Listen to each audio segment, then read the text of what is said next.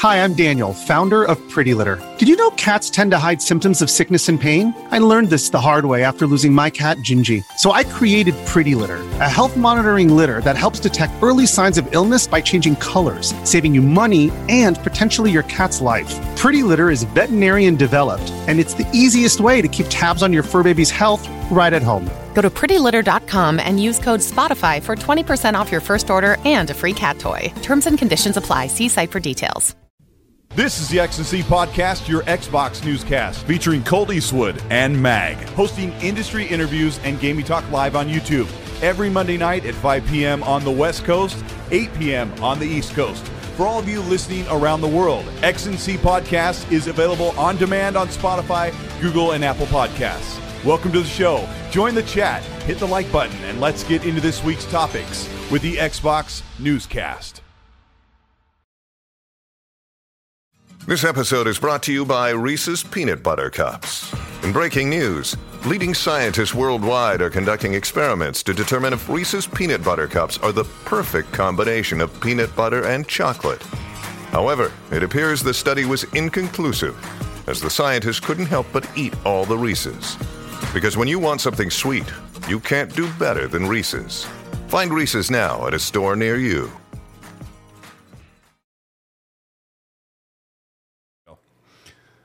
Welcome. How's everybody doing? It's crazy. I'm so glad to have with us today a very special guest that actually is here. When I went back and looked, it was exactly a year ago. Was it? It was. It was. I'm not talking about you, fucker. Oh! Right before we went live, he says, "Try not to say bad words." Sorry. Yeah. I'm like, come on now. This is a church show. But no, we really appreciate having you on. David Jaffe, you're a pillar of the community, very respected. You never make anybody upset, but you also are such a great entertainer. I love to hear what your takes are on things of the day, and we're going to do a lot of that today. No, How you been, buddy? You guys, I've been great. Thank you for having me. It's nice to be here. Good to see you guys. Hey, I'm sorry about your dad. Your dad recently passed, didn't he? Fonz's dad. I've been with Fonz so much that we've kind of turned into the same person. You're always the same fucking people to me. You bleed Xbox green. You're like, if I could invade you, I would and destroy you. No. Okay, so, Fonz, if you're watching, sorry about that. I remember hearing about that, and I got you guys confused. But I lost my dad on Halloween night 11 years ago. And, really? Yeah, it was what a strange night to lose your father, which I thought was kind of cool. But anyway, I'm glad your dad's doing well. He's like, no, Jeff, he is. He is doing well. And Halloween's one of my favorite. Are you still cool with Halloween as a holiday after that? Oh, yeah. My dad, I mean, he would have thought it was funny. He always took us out trick-or-treating. He was always supportive of all the imaginative, crazy shit we'd get up to. So to me, it seems like, it's not like he was Stephen King where it's like, it makes a lot of sense he died on Halloween. But, I have fond memories of what my parents did for us and let us do on Halloween. So it's kind of fun to me. That's awesome. Yeah.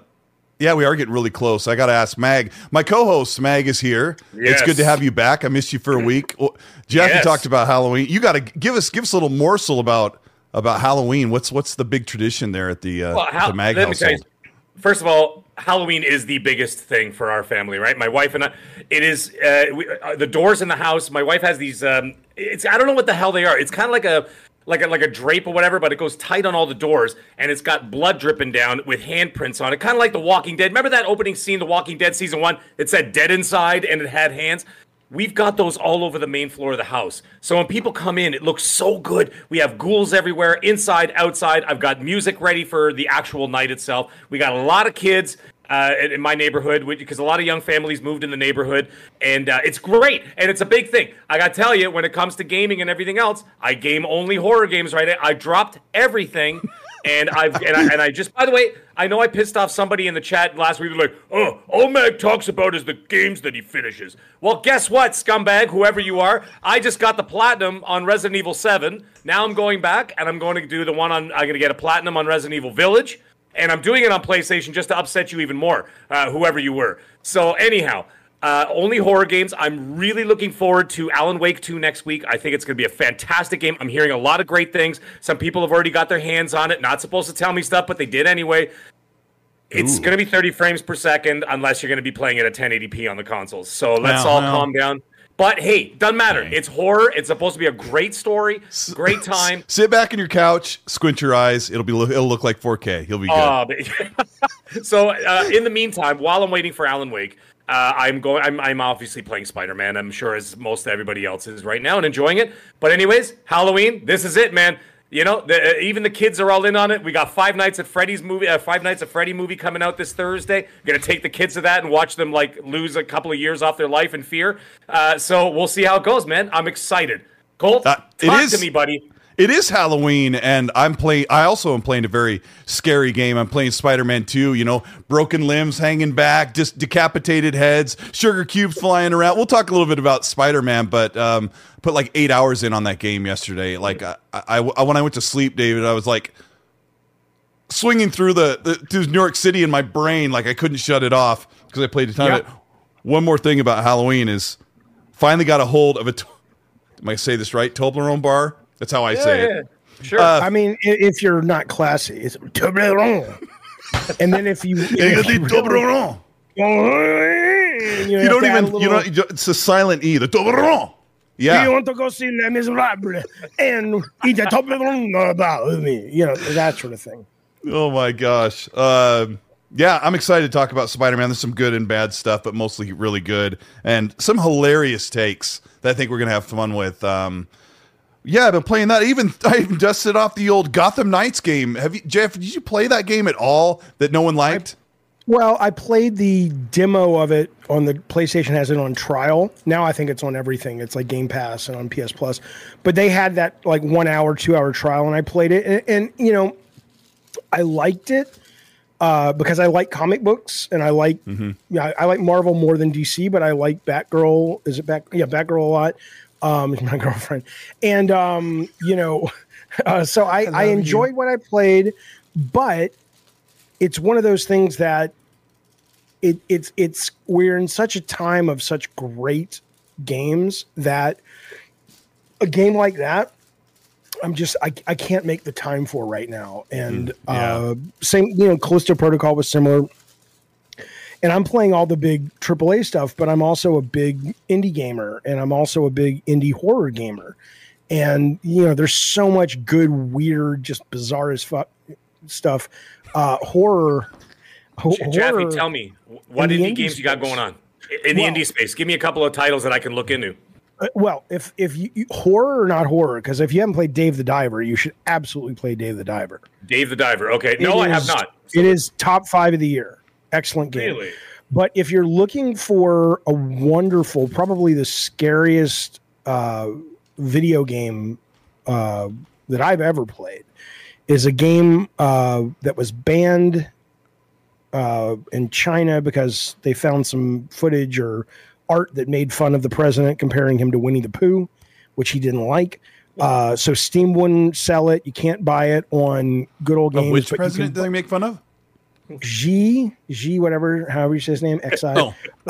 But you can get it at the developer, Red Candle Games, and it's called Devotion. And it is just weird as crap and really disturbing. And it's short. You can finish it in like 4 hours.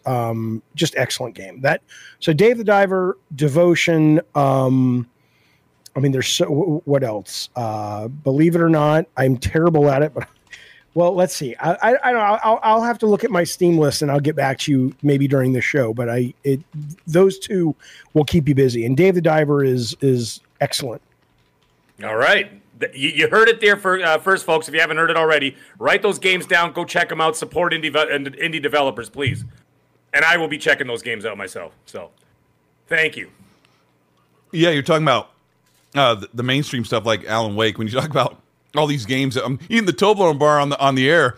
I feel like a horse eating at the trough. I'm like, you guys are talking. I'm like, let me try this out. It's not what I expected. I thought you said it had the nougat in like a Charleston Well, now Chew. you've established the rules, bitch. Here we go. Let's Go see. for it. What do we got? We got some Laffy Taffy, some Double Bubble, some. Oh, I love Laffy Taffy. Hey, what's your I favorite do- flavor? Oh, what do you think? Let's say it at the same time. We'll do 1, 2, 3. You ready? 1, 2, 3. Banana. Strawberry. Absolutely. Come on. Goddamn right. Man, people hate banana. I love banana. Oh, it's so delightful. delicious. It's delightful. I love it. Yeah. I mean, how fitting. My kids will go out and they'll get so much candy at Halloween, and I will eat 80% of it while they're sleeping. I am that guy. Absolutely. We made this thing up when my kids were little, and it was like, okay, you can come home and get the candy you want, like 10, 20 pieces, whatever. And if you want, you can have it all. Or if you like, the Great Pumpkin comes around when kids are sleeping, and they leave a toy if you give the Great Pumpkin your candy.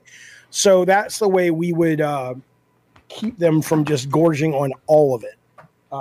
Fair enough. So they always took the toy and like, fuck it, 20 pieces of candy. I can live with that. And a toy.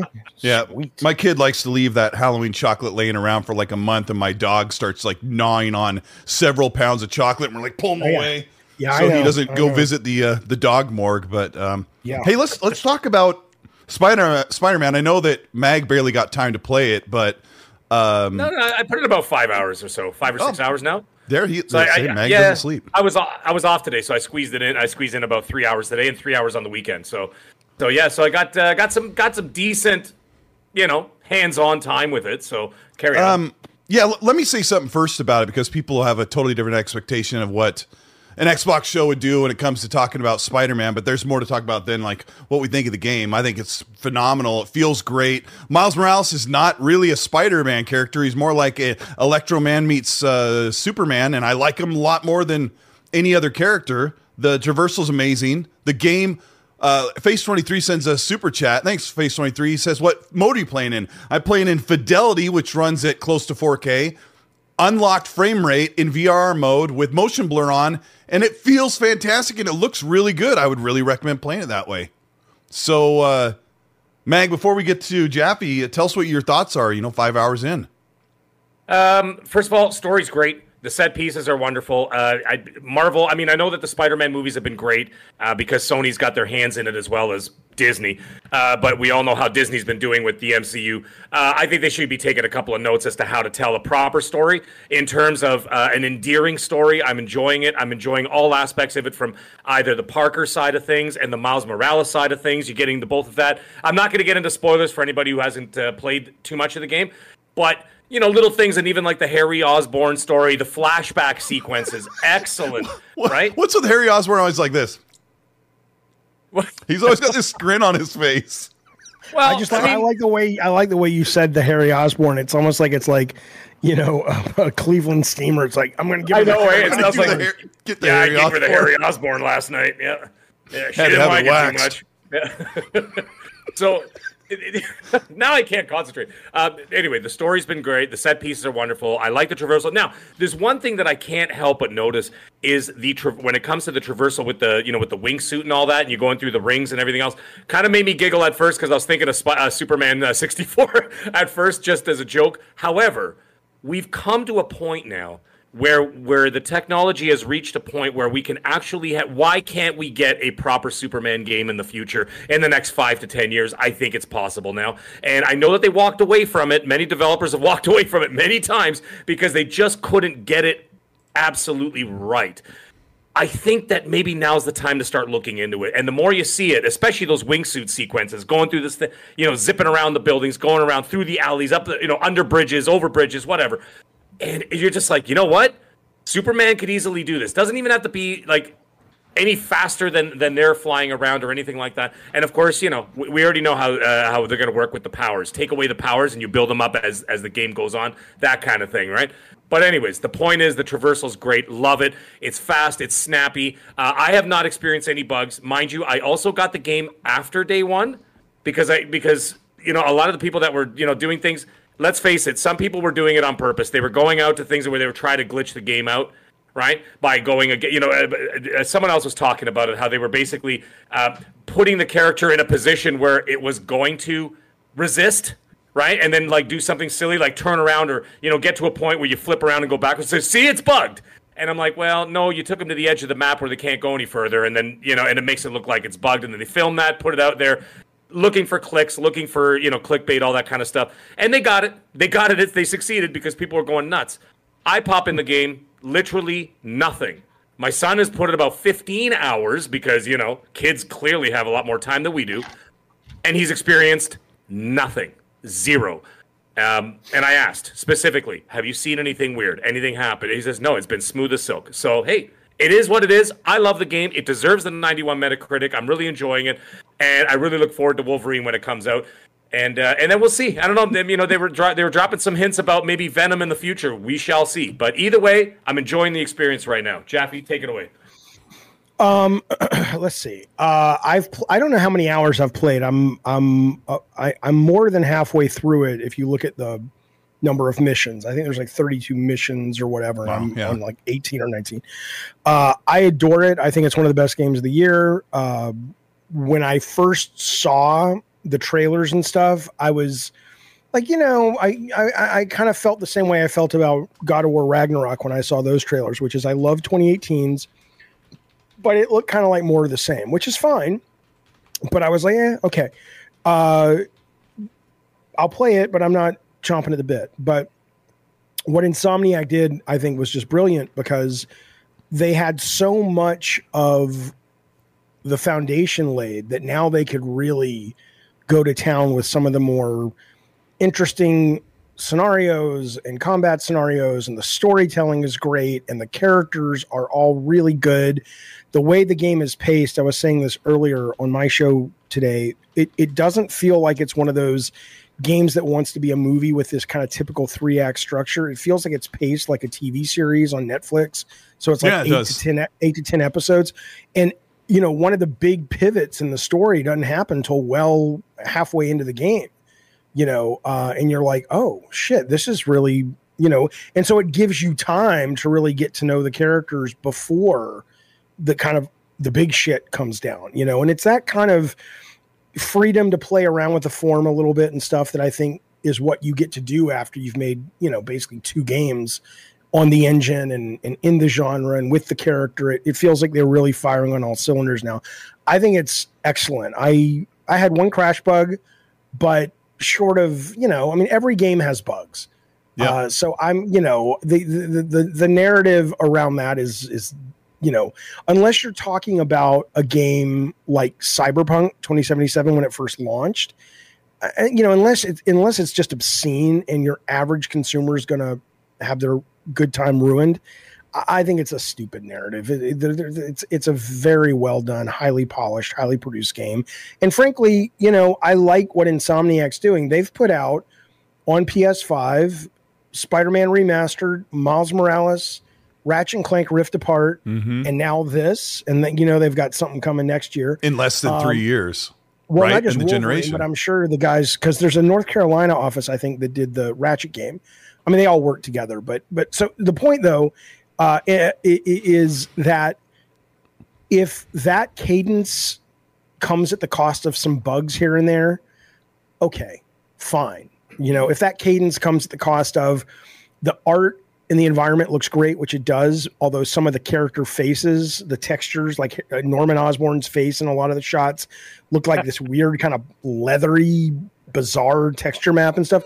I didn't mind it. That's what I'm saying. It's like, yeah, you can nitpick everything, but to me, I'm much more interested in playing a game like this and games from those guys that, have some bugs, but they make stuff frequently. It's not like we're dealing with these 8-year cycles and all that bullshit, which I just can't handle anymore.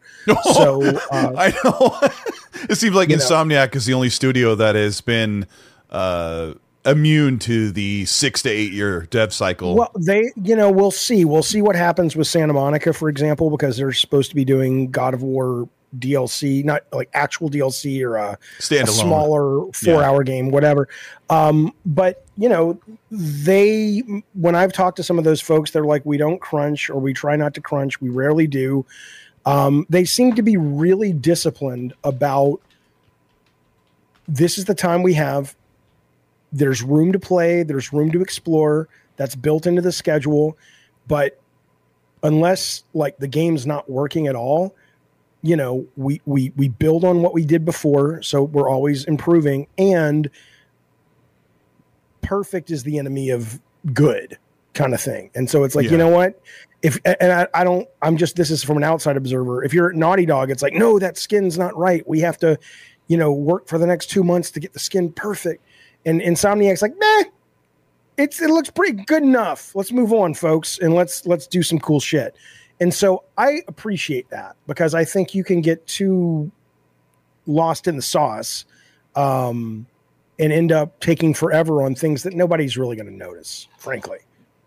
Like the occasional, I mean, there were lots of bugs, and like I saw a couple compilation videos of really funny stuff, and I'm like, I'm 16 hours in. I've seen one lady walk through a barricade briefly, and I know other people, like Randall Thor said his bike went down into the cement for a minute, and he's like, I was on the phone with him. I could tell he's just kind of like, you know, this happens in games. I mean, you're fucking. I mean, again, I'm a kid of the '70s, so my Spider-Man was, you know, on the Electric Company, a guy like in probably a, you know, Party City costume.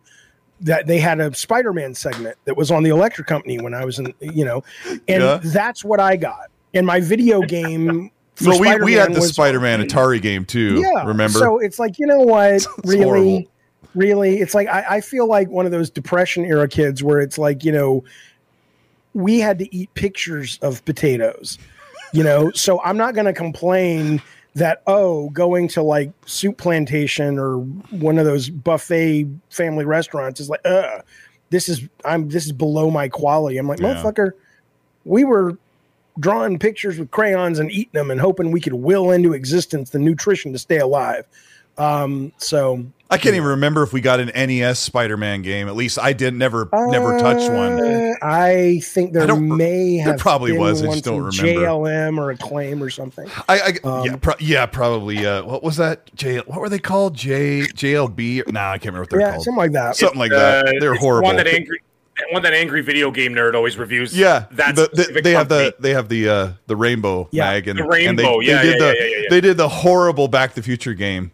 Yeah, I think there probably was a Spider-Man game. But I got to say about this open world, Miles Morales didn't really do anything, didn't make me want to live in the world, because it was just more of the last game. But they've added a lot of different things you can do in this. And so when I look at Insomniac, I think they set themselves up with a great formula, and they just delivered more of a good thing. And I really do feel like they're like, what would be great? I do have complaints about, there's a lot of this slow walk and talk where they emulate the Naughty Dog or some of the modern PlayStation tropes. Like whenever your character goes to meet with somebody, there's this slow music that plays, and it's really like over dramatic, and every conversation is really heavy hearted.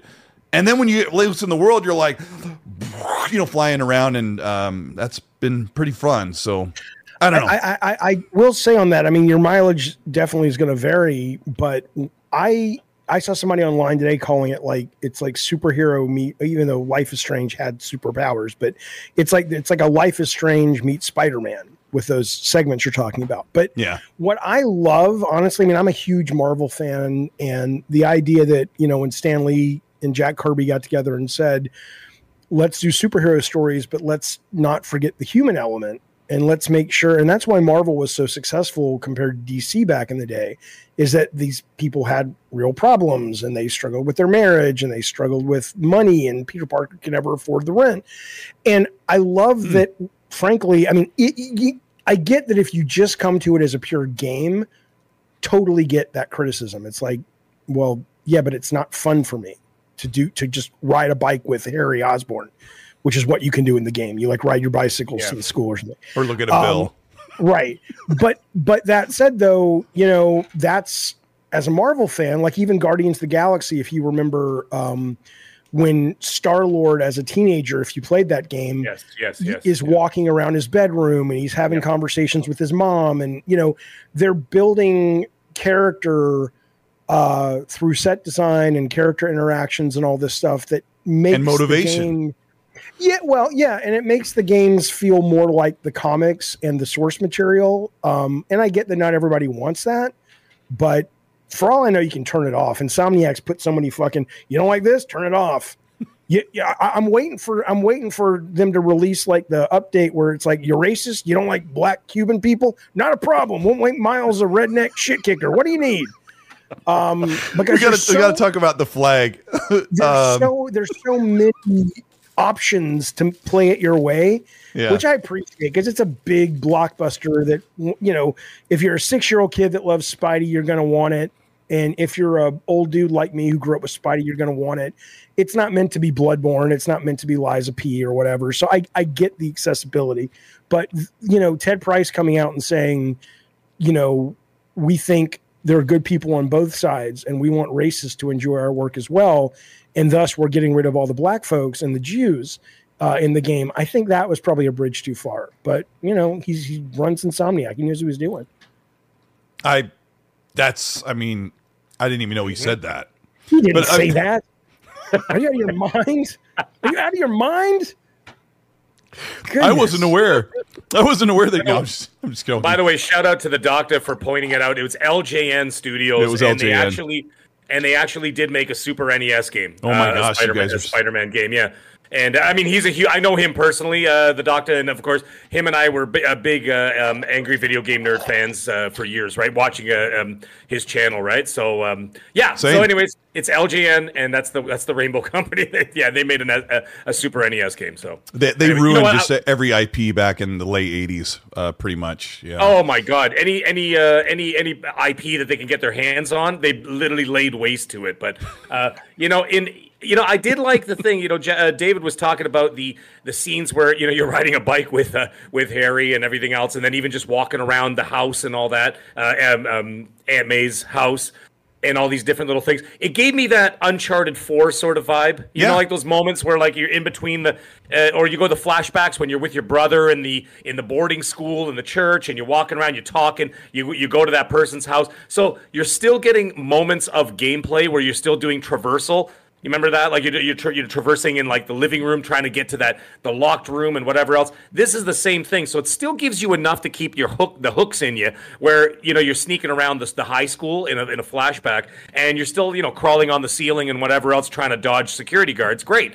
So you're still getting a little bit of that in there. So people can't say, well, it's just a walking simulator for this entire level. You're still doing something, because those little moments that they put in there will play into missions later on where you're going to have to actually utilize those exact same skills. So in a way, it's more of like a deeper characterization of a tutorial. Exactly. Yes. So I really enjoy. I personally enjoyed those kind of moments, and I like the fact that I'm also a comics guy. I also came up from the 70s and 80s, and I love listening to all the little nuances and all the things they talk about and everything else, because there's lore there.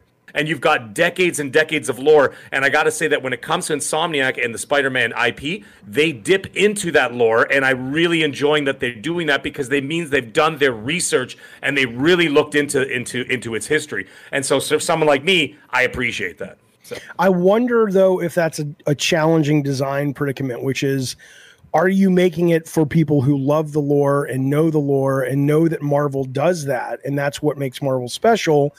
Or are you also having to design for the people who are like, yeah, that's great, but can I please, like Colt saying, I just want to get back to swinging, please. I want to get back to fighting, please. Like, there is going to be that group.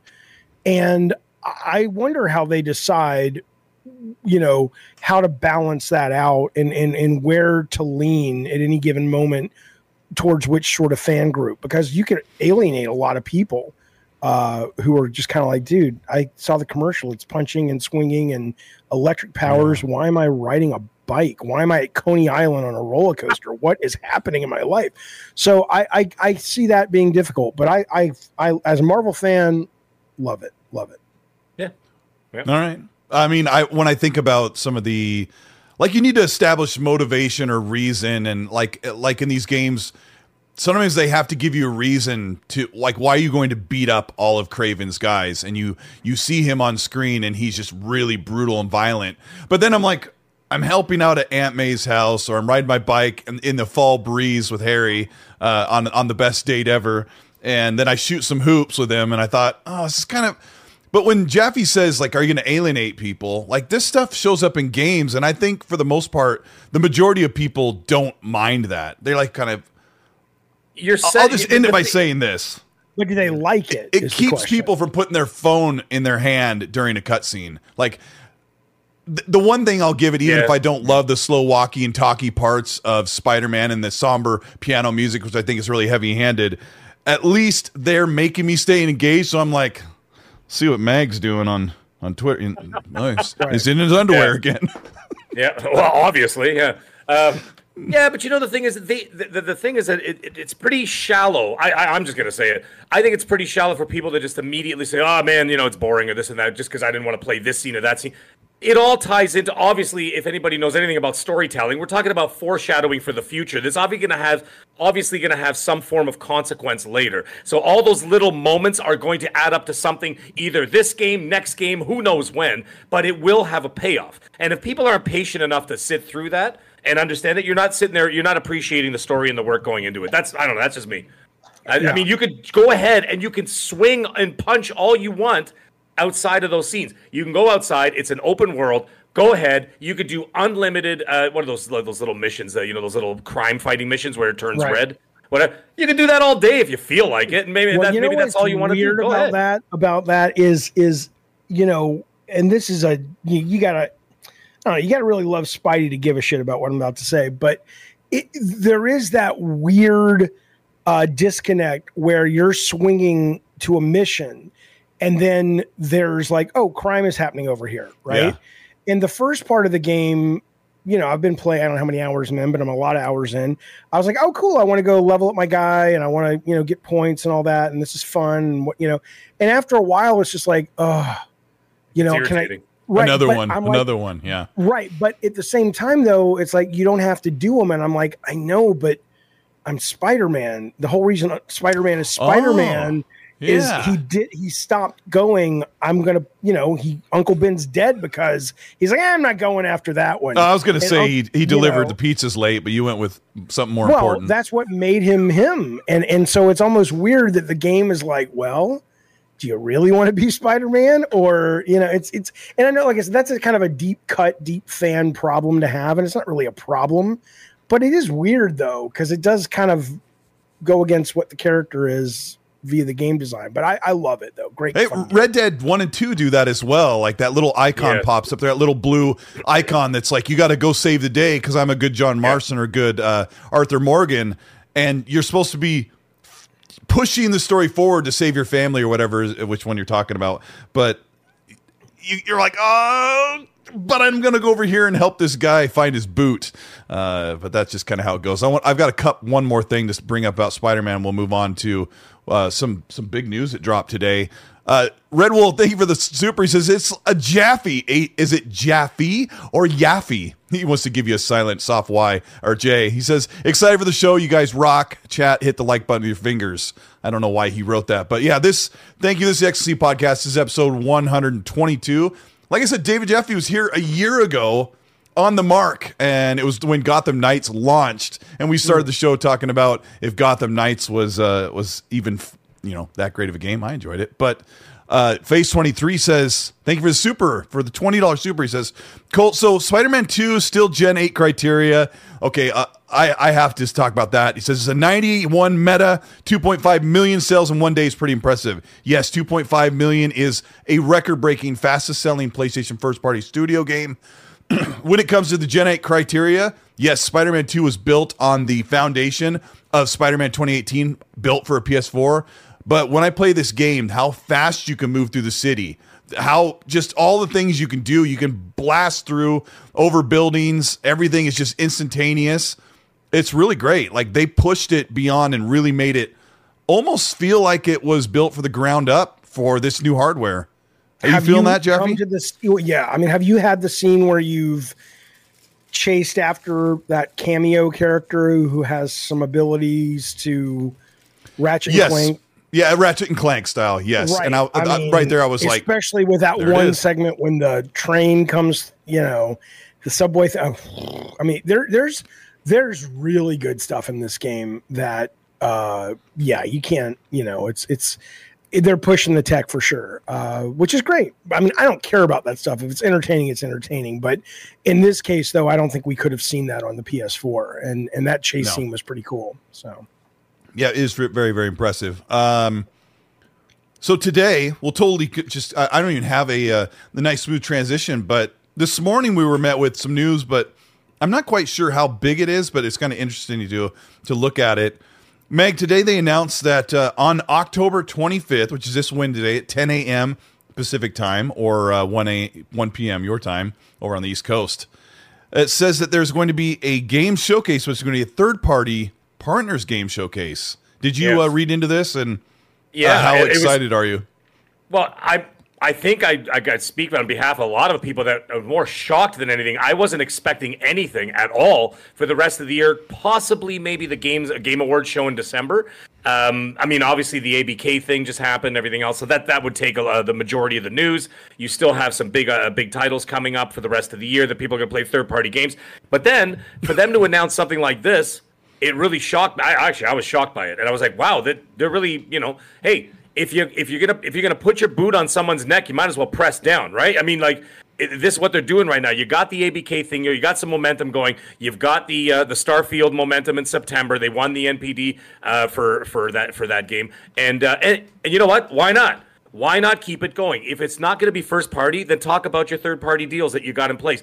That's something that's a gameplay that Sony's been doing for literally decades, is that in between their first party games, when they have that lull between first party games, what do? They focus on those third party games and they make it so enticing to purchase them on the PlayStation that it damn well might as well have been an exclusive at that point, because you've taken the narrative.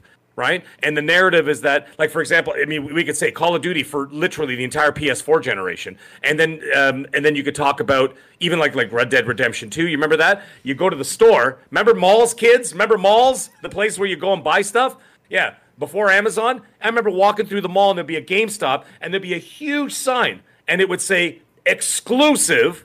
And it would say PlayStation, and it would be Red Dead Redemption 2. But then when you got close with a microscope, it would say exclusive slacks and hat, right? If you purchased it on PlayStation. Exclusive bedazzled chaps, only on PlayStation. Right, exactly. Yeah. So the thing is, at the end of the day, when you're average Joe Schmo or whatever, and you're walking around and your kid says, hey, I want that new cowboy game or whatever, what's that guy going to see? He's going to see the big blue, and he's going to see PlayStation. He's going to go and say, get me Red Dead Redemption 2 on PlayStation, please.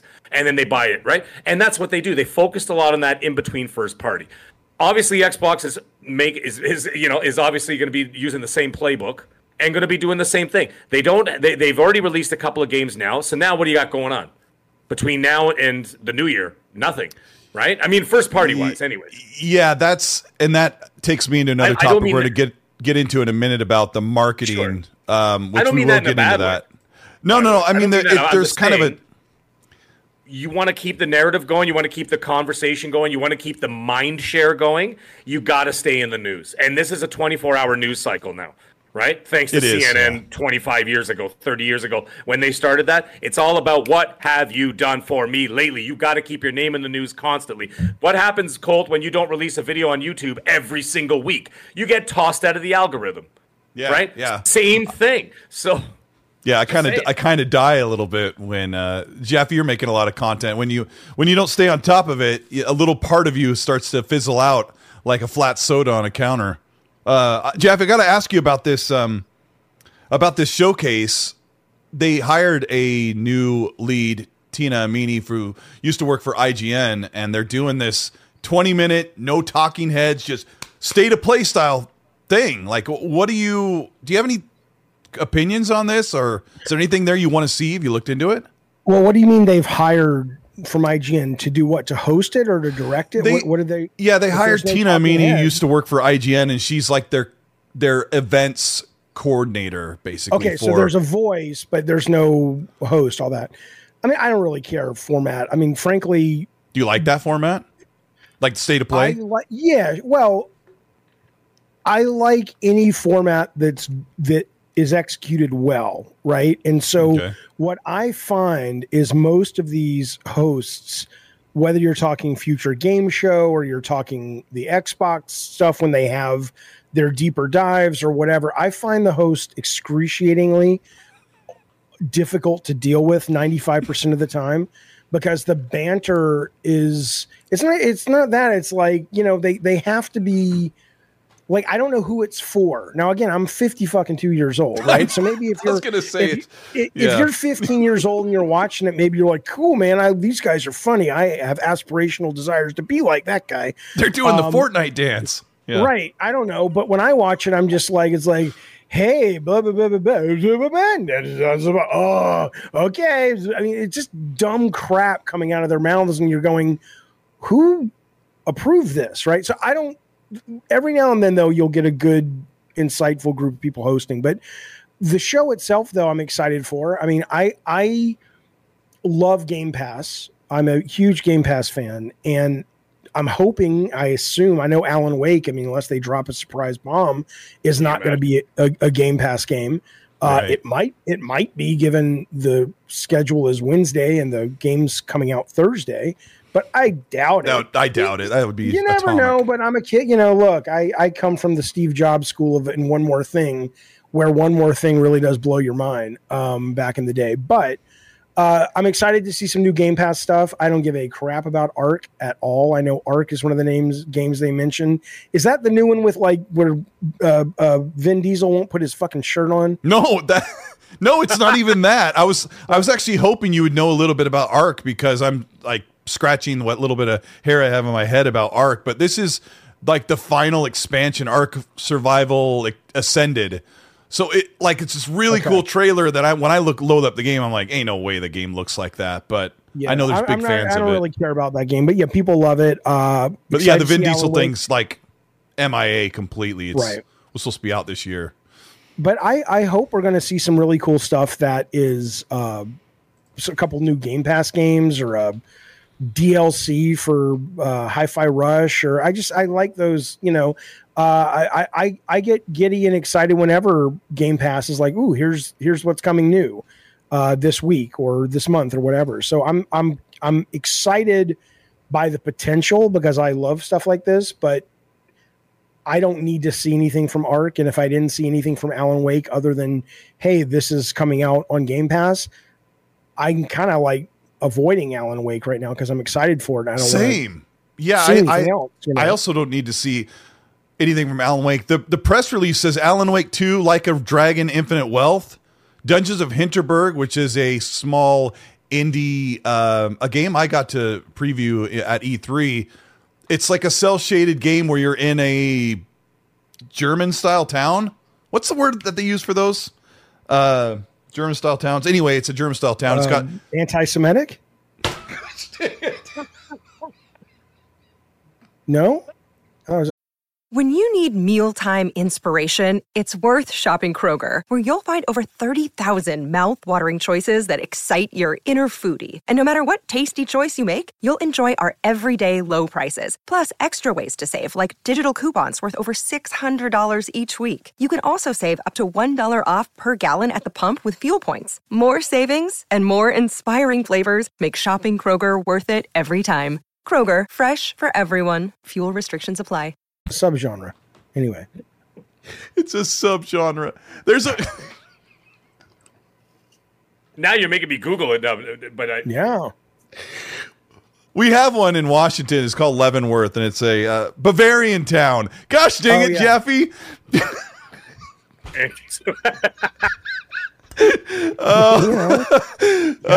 Gaz from Septic Sauce says, Jeffy, this day and age, you got to keep your guard up. Septic Sauce, Jesus fucking Christ, man.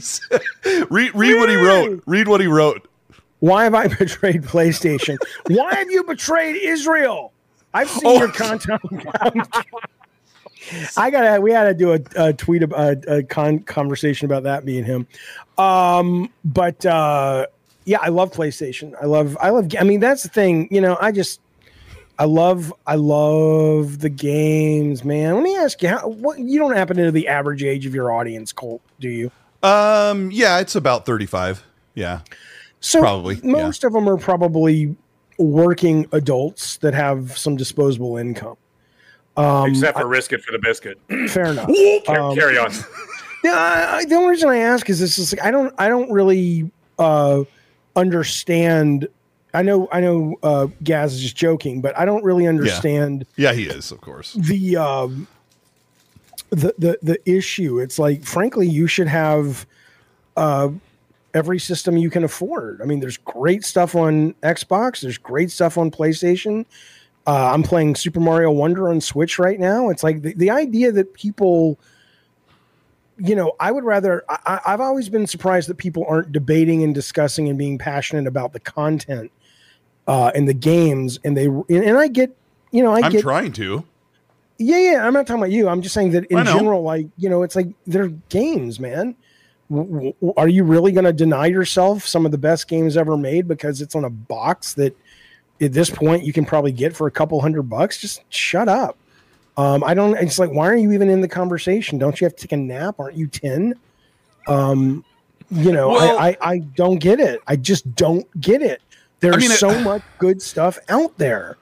A console's not super expensive. Like a PS5 is $550, but maybe it's the breaking point between. I remember when my kids were really small, Jaffe, like buying a PS3 next to my 360 seemed like an unnecessary purchase for a young dad. Oh yeah, sure. I mean, if you can't afford it, you can't afford it. But even if there's a lot of things I can't afford. I can't afford a Ferrari, but I'm not going to say it's I'm with you. Car.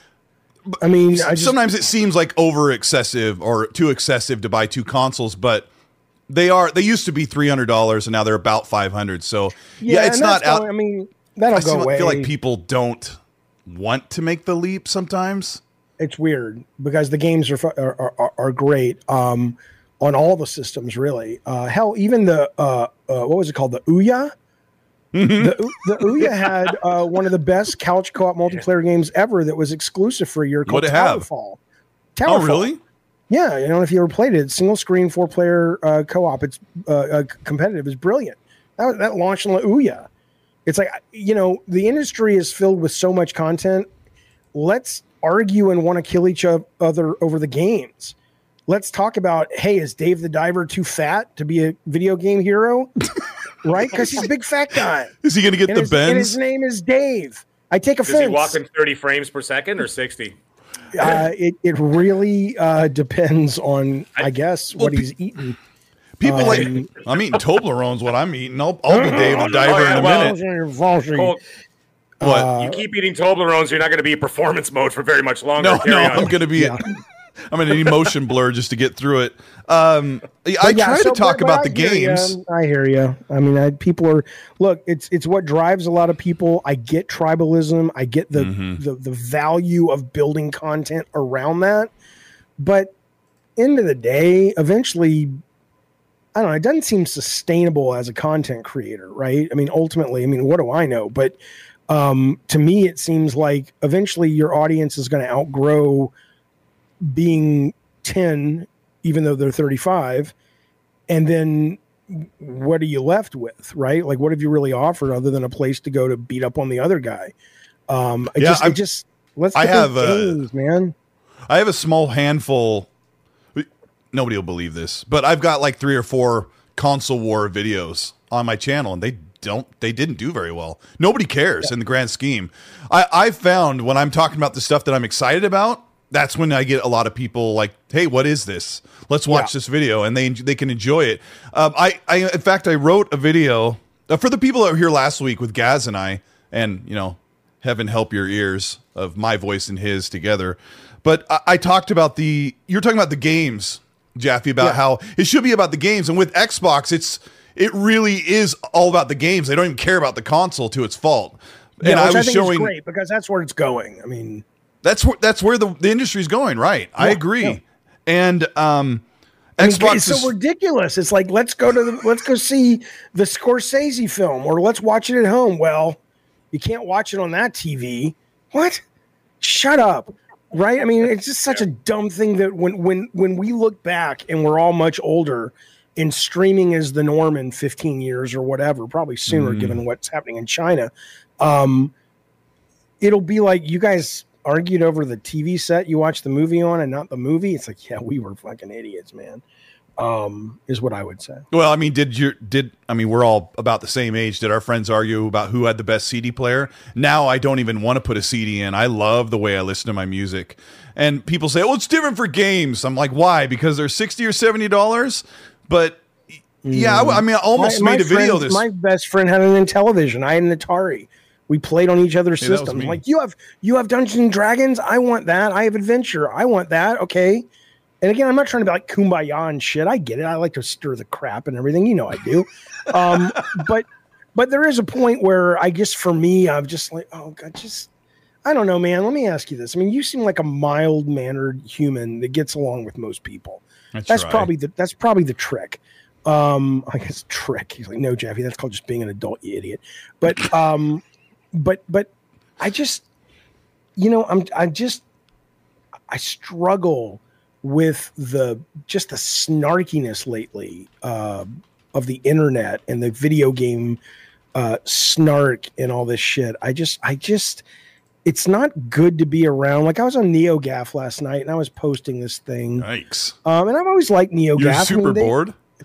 No, I was, somebody said something about my tweet and I wanted to clarify. And about last night. Right. Yeah. And it was just like snark and shots and and I'm like, it's 52 years old. I don't want to do it because I like aspects of NeoGAF a lot, but I'm just like, oh, Jeffy, just delete your account. Go there to get the news that you get from there and move on with your fucking life, because I'm getting tired of it. I mean, is that just me? You can't even comment anywhere. Like, if somebody knows who you are. A year ago, I commented on a Digital Foundry video. I love those guys. I think they're so great and they're so talented. I love the work they do. I've followed them for years. And I replied on one of their videos last year and I said, hey, really appreciate everything you guys do.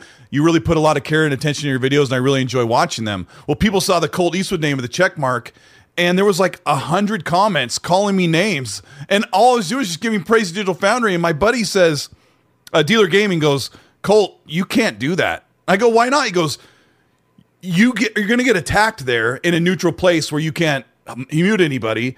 And then people who like your channel are going to go, oh, I thought people liked Colt Eastwood. People hate him. Look at this. Why were they mad at you? Because they don't like me. They think I'm anti-PlayStation. They think I only, pray to the porcelain or the golden Phil Spencer. And yeah, I mean, all those things that people, it's just kind of a thing.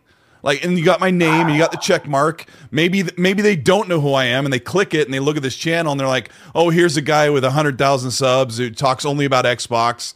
And I hate that because Xbox. Shut the fuck up, you fucking child, you infant. But you know what I mean? It's like, and the show isn't about us. We have a lot to talk about, but of course, I mean, it just looks bad that if somebody like watched a few of my videos and they're like, "Oh, I like Colt. He makes pretty good, entertaining videos. They're good. Yeah, he's cool." And then they're like, "Oh, nobody likes this guy. He's an a-hole." And then it's not a good thing. I've told you this a million times. When I talk about with Gary from Nerdrotic, and he's closing in on 1 million subs, right? And the one thing that he's always said, and I've always listened to him when he says it, is that he said, don't be afraid of your audience. He said, do what you do because you love to do what you do. Don't pander. Don't do anything. Don't be afraid of them either. If you hate something that they love, just say, listen, it's not for me. Or you love something that, you know what I mean? It doesn't matter where it is, where you play it, where or where you watch it.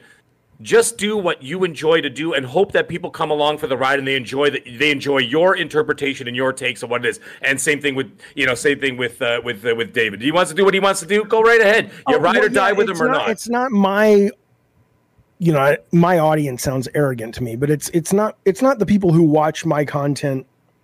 It's the grander vision of people who are out there. And, Colin Moriarty said something to me and I just haven't had the discipline to pull the trigger, but because he was just like, I only use Twitter now. I read it and I only use it now just to let people know when we have stuff upcoming. That's like what Colin said. Yeah. He says, but I don't tweet anymore. I don't, it's a one-way street now. The information comes to me. I take the data that I need for my shows, and that's it, other than using it to advertise for my business. And I get such a kick, such an adrenaline kick with that immediate feedback because I have ADD that it's hard for me to do that. But I think I'm getting to the point where I think I just really need to, because I'm tired of it's just so negative that I think it really colors. What is it they say? Like, you are a blend of like the 7 people you spend most time with. Well, one of those people is probably Twitter as a entity. Entity. Yeah, and I think it's just what a terrible person to be with. So anyway, a friend of mine, when he got into content creation, he was told by a guy that was the head of Mixer. He said, "Here's my advice for you on social media. Use it to promote your videos. Don't engage with anybody."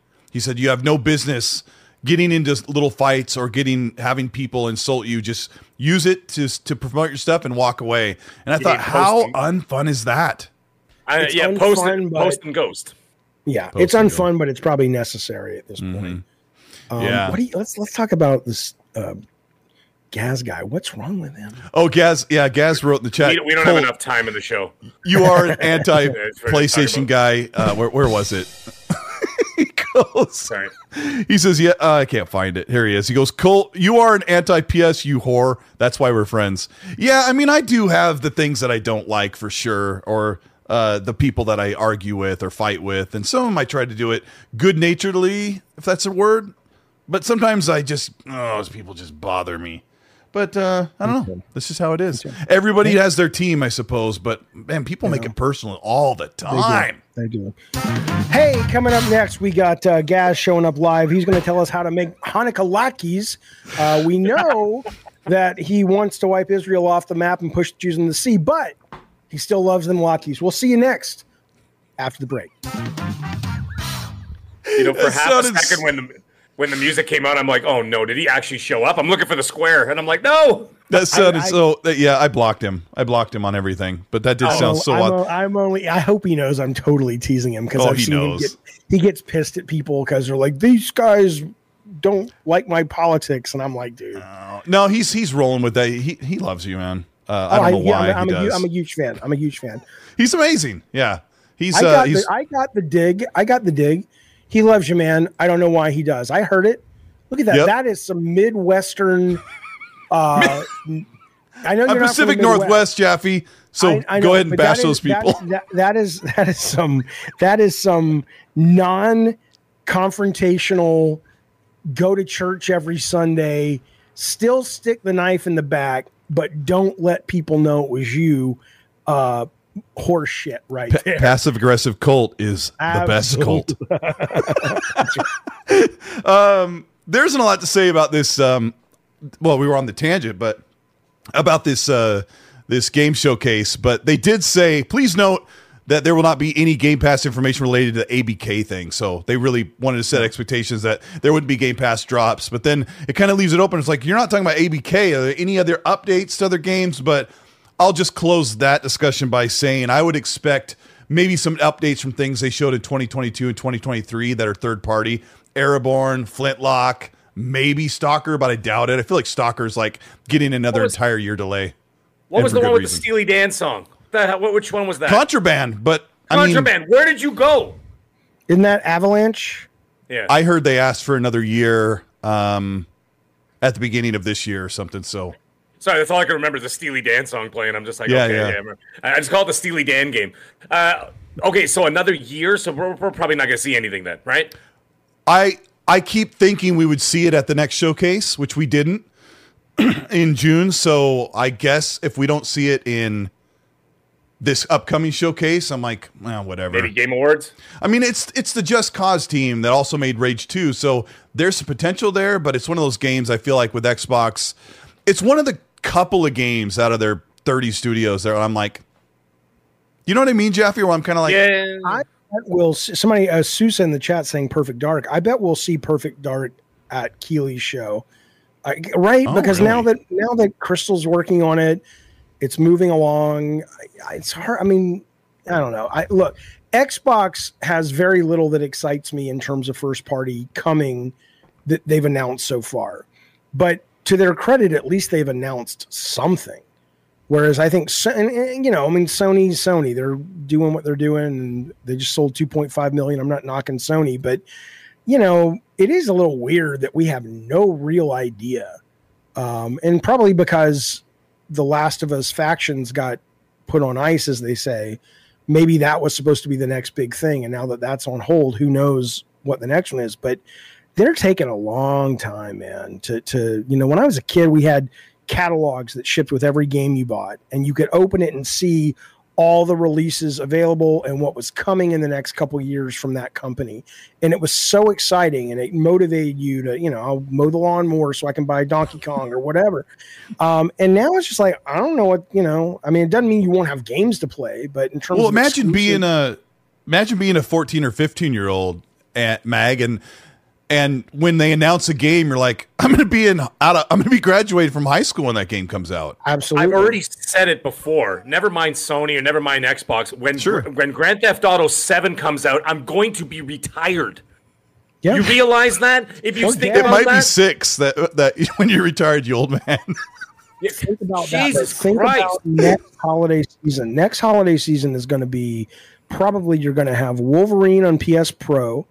And you're probably going to have Sony dropping massive money to get some kind of exclusive for GTA on PS Pro. Maybe, what they should do is spend a shit ton of money and get like the first month exclusive on PlayStation. And then you're going to have all the Activision stuff dropping on Xbox. The new Call of Duty, Diablo will be there. It's going to be insane. And I really hope that Xbox, for Game Pass's sake, does better marketing about Game Pass, because even this new ad that they put out it's nice and all, but it's kind of like a Sony. It's like a Sony ad though. I need old school Genesis Nintendo ads where it's like, here's what you get with Game Pass. You want Call of Duty 8, whatever the fuck it is, $70, $0. Here's what you get with Game Pass. You want I need the naked dude flying into his grave is what I need for the I'm just saying, they have such a valuable, wonderful product in Game Pass, and it's like I don't think they've done a very good job of marketing it.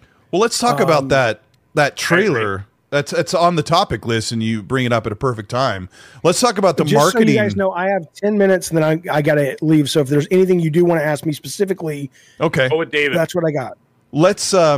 Let's hold the marketing thing for just a moment, and let's talk about your tweet last night where you said big news broke and people threw a big fit, but I think it's very substantial, and it should be honored for you to explain why this is significant news.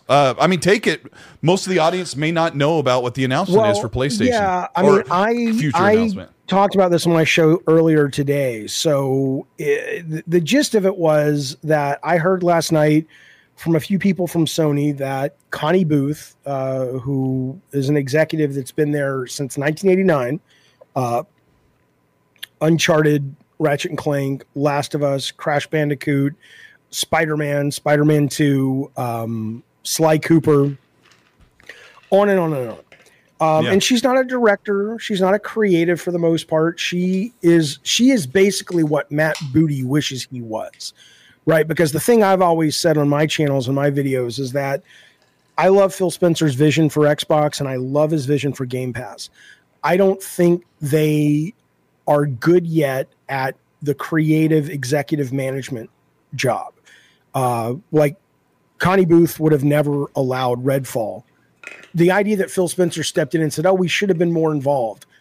That's what Connie learned in 1994, right? I'm not knocking Phil on this. I'm just saying that the reason it was it is big news, whether she was fired or she walked away is still TBD. Although I hear she was fired. I also heard her whole team was fired. I heard the lady who used to run Gorilla is coming in to take over. And I heard. I looked at that list. It doesn't look like anything it was like all success. It was like a success rap sheet, bro. It's not like she's like, but she's like 60 and she's going to retire and she doesn't really get the business anymore. She just put out Spider-Man 2. Shut up, right? Again, Insomniac made it. But you have to understand what Xbox first party struggles with consistently seems to be their inexperience with managing the creatives both internally and externally. And it gets them into all kinds of trouble. And the fact that Sony, one of their magic arrows is that they have curated over the decades such a great understanding of how to manage the process of making video games. And I'm like, hey, whether or not it was forced or not, you're losing someone who has really been there from the beginning, and really there's a lot of institutionalized knowledge about making games that you love and why you love them, because she knows when to push. She knows when to bring in more talent. She knows where to find more talent, blah, blah, blah. She knows when to cancel something, when to give something 6 more months, whatever. And so that to me was a very big deal, and it remains a very big deal. And I still don't have all the data on what happened. And yeah, I had a bunch of people come at me like, oh, that's that's not news, and who cares? And they wanted Yoshida to, and somebody's like, the janitor at Sony worked there for 20 years. He's leaving. It's like, when again, this is why I just get frustrated. I'm like, you know what, motherfucker? It's like people are, oh, your last game was drawn to death. Yeah, I made a flop. I also fucking made Twisted Metal 2, Twisted Metal Black, Twisted Metal 2012, God of War 2 creative director. Both of my motherfucking hit games. God of War is going to become a TV series, and Twisted Metal just finished its first successful season. So shut the fuck up. Do I not get one failure? Do I not get to make one? But no, not in this community. Right. Absolutely not. So to them, that is sort of equivalent of going, anything you say, you don't know what you're talking about. And I'm like, motherfucker, I am telling you how the sausage is made. I am telling you the reason you love PlayStation like you do, and the reason Xbox struggles when they struggle, is this is a secret sauce that I saw being made for the first time when PlayStation was founded, because we canceled so many games, and we spent so much money learning how to do this. What was some of the criteria or reasons why a game would need to be canceled or shelved? Well, Connie worked on a game called The Diabolical Adventures of Tobu, right? So it was a beautiful art style. Of the Toblerone. Yeah, it was Studio Ghibli inspired. You were this sort of Asian kid with these Da Vinci wings that flew around. And the lesson there was everyone fell in love with the IP. They fell in love with the art style. The guy who could pitch it could, as they say, sell ice to people living in Antarctica. And the lesson was, all that's great, but if you don't understand the game loop, if you don't understand the core mechanics, either before you start or in the first 6 months, you have nothing. That game went on for 3 years of development before they finally were like, there's no game here. Which is an eternity back then. Yeah. And so that's what I'm saying. That's not like, that knowledge doesn't just, unless you have somebody on staff that can train people how that works, I don't know Matt Booty. I've heard he's a very nice guy. Whenever I've seen one of interviews, I'm like, he seems like a really nice guy. But that's not what I want. I looked at what he's done. It's like, it's not like he's ever been deep in he did some sound stuff and some marketing. I'm not saying he's not a valuable asset for Xbox, but I'm like, is he really the guy you want? What are his chops, right? So I was basically saying, hey, Sony people, I'm telling you, this is important. And the fact that it wasn't Shu getting fired or Jim Ryan coming into the office with, battery-powered paint guns and shooting all the people.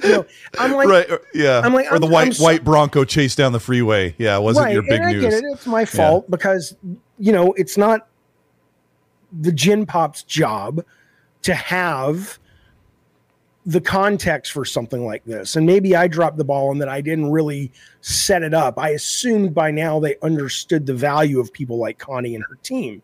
But yeah, they were just dicks, man. And I'm just like, fuck off. I'm gonna disappear into my channel, my community, my Discord, and I'll be on people's shows when they ask me, and all that access. Fuck you. That's exactly what I wanted to say. You're so accessible. If you're a content creator, you make yourself so accessible to everybody, and everyone has an opinion. They're like the pro bono community manager for you that you never asked for. But I also have to give you a sort of an explanation how, as we wrap up for you here, as a content creator, how do I say this? You try English, bitch. You'll understand what you'll understand why I'm trying to say this. Like, I'm not saying, let me just kind of preface it like the clickbait thing. Just say it. The clickbait thing. As a content creator, you have to work so hard to get people to get off their lazy, how do I say it? People are just like, should I click on this? Is this going to be worth my time to check this out? I'm so busy.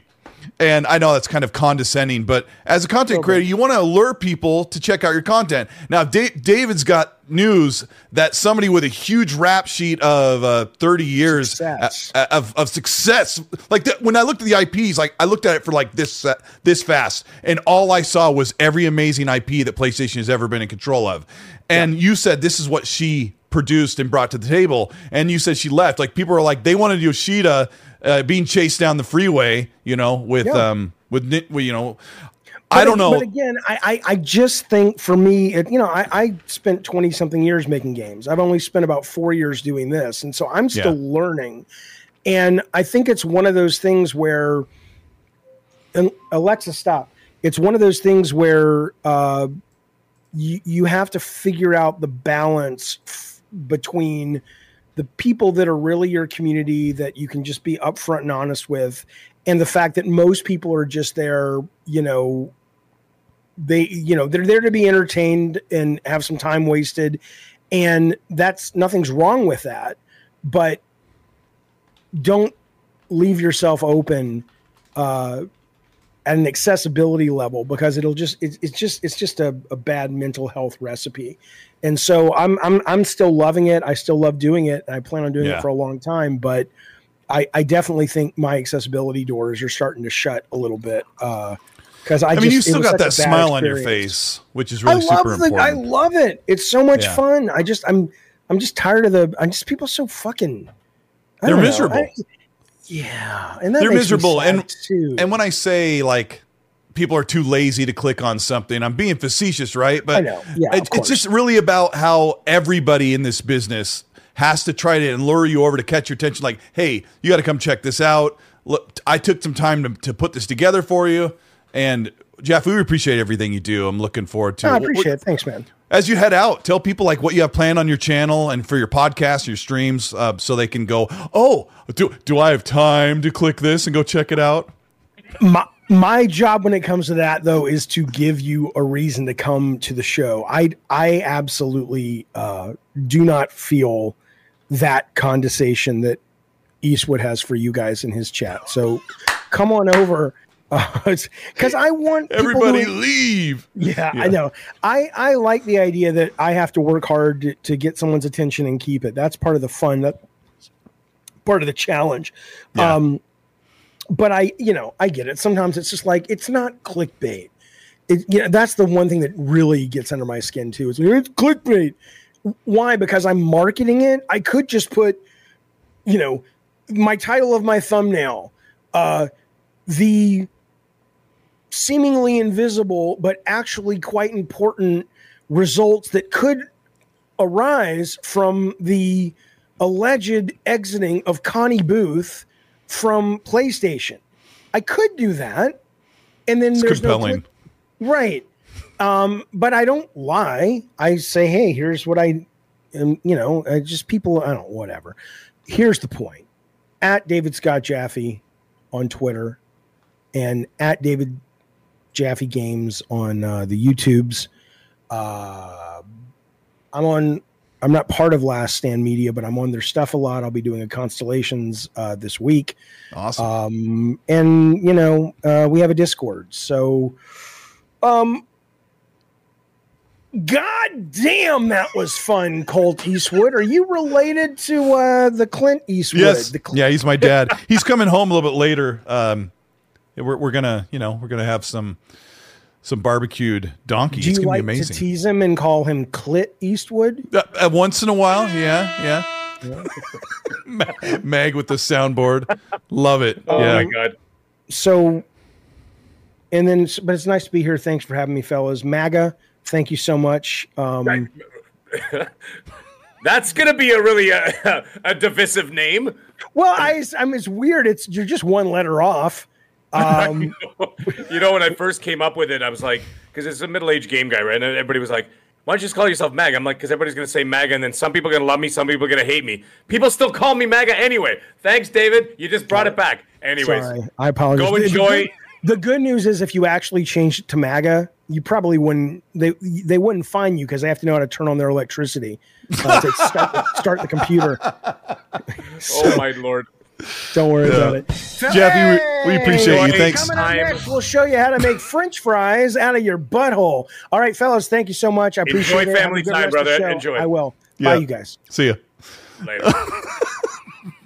Well, Meg, I don't know. Thanks. I don't know. Yeah. That is there were some moments there where I don't think I've quite grown up yet, Meg, but I appreciate you being here. Hey man, we're demonetized anyway, so you might as well just have some fun now. Might as well, yeah. I'll just take my shirt off. We have a bunch of other news I want to get to. That Meg and I are going to get into talking about the new marketing arm that Xbox has come up. We have a lot to talk about with that. Also, Phil's talked about revisiting franchises. We're going to talk about some new Xbox games that are announced, that are in the works, and some Fallout stuff. So we've got a good show ahead of us, and we really appreciate you being here. There's been about 900 people live, so hit the like button if you're enjoying the show. Mag and I are going to get back to, we'll just try and just hold it together without Jaffe here. He is quite the character, and I really appreciate his insight, Mag. I mean, he's been in this industry forever. Like, the industry really popped off, and the PlayStation came out, and then the Xbox came up, and the Dreamcast, and it's crazy. It's pretty awesome to have him here. So let me get some supers, and we'll get into our talking about the marketing thing. God Emperor Sofa King with member chat says, in my opinion, Spooderman is a modern, I don't know what that word is, slop gaming. They made us clean up Peter's house. Like, bruh, Jaffe, I wish you still made God of War. I should have read that one while he's here. Highlander 001, thank you for the 5. He says, I'm so old. My dad got us the first video game system, and it was Pong, that 2 sticks and a bucking block. I'm okay with the bugs of today. I agree. I don't even think they're that bad. Maxie Coleman, thank you for the RS50, says, very respectfully, my opinion is that we need to stop taking so much about their games into our shows. I don't know what that might have been when we were talking about Spider-Man. Danny Patch Official, thank you for the 5, says, the way I know a game scene is boring is when the time to reply comes, and I feel like I don't want to reply to the game due to that specific scene. I think he meant replay, but I think he meant replay when you have to go back and replay it. If you're going doing like a new game plus or something, or like at a harder difficulty. You know what? He's not wrong. I'll tell you that. He's not wrong because there are moments. But for a first run through of a story, I have no issue with it. But yes, it does get tedious if you're going back. Let's say you're going for an achievement or a trophy or whatever you're doing, and you got to play it on the hardest difficulty. It is pretty irritating. Like, oh my God, I got to walk for 8 minutes. And it does suck. It does suck. I'm not going to lie. I will bend the knee to that. Carry on. Yeah. Well, I mean, I was replaying. Like I said, I played Spider-Man for like 8 hours yesterday, and then I played like 2 hours of Gotham Knights because I didn't finish it on Xbox, only played it on PC. And I was like, oh, here comes that one part I don't like. And then that was fine. Sometimes you have to push yourself to replay a game. It's kind of funny that way. Juan, thank you so much for the Dominican peso. He says, usually the showcase hosts are super cringeworthy and unrelatable. And I was going to say while Jaffe was here, Mag, that I think the days of having hosts in these streamed shows are completely gone. But Xbox has done it a little bit, but they're not on screen very long, if you remember. Like Jim Ryan and Phil. Their screen time is getting less and less, and it's actually okay because at the end of the day, no one's really watching for the personalities. They're watching to see what the big game is, what the big trailer is, whatever else, right? So it does make sense. It does make sense. I mean, at the end of the day, like that's what you're watching for. Although you always want Phil on there, or you Jim do. Ryan, You want to see a little Sarah Bond. You want to see a little bit of Phil. It's always going to be that one last thing. It comes from those people, right? So that's why you kind of look forward to like seeing Phil or even and eventually Sarah Bond, who's going to take his job. Well, you heard that here first, folks. And then of course whoever Jim Ryan's successor is going to be, right? So permanent successor. Yeah, David Jaffe, obviously. Yeah. So you look forward to it for those reasons because but you don't want them the whole show. I'm good with it. Like Phil usually comes on and goes, Xbox is all about creating great game. There's something he does with his hand I've noticed a lot. He does something like this. He does something like that. Yeah, and he's like, it's all about making great games, and this studio is no stranger to making games that you can play. And then he shows the trailer, and I'm fine with that. The Casual Noob Gamer with the $2 says, I hope Mag didn't Google a word that was brought up, and then he puts up it's getting a little political, but I love you guys. Risk It for the Biscuit says, Mag is completely wrong. Mostly, sure, I don't work, but my mom has enough disposable income for me, and my basement is way better than most people's. And then he puts a little sad emoji. But shout out to Risk It.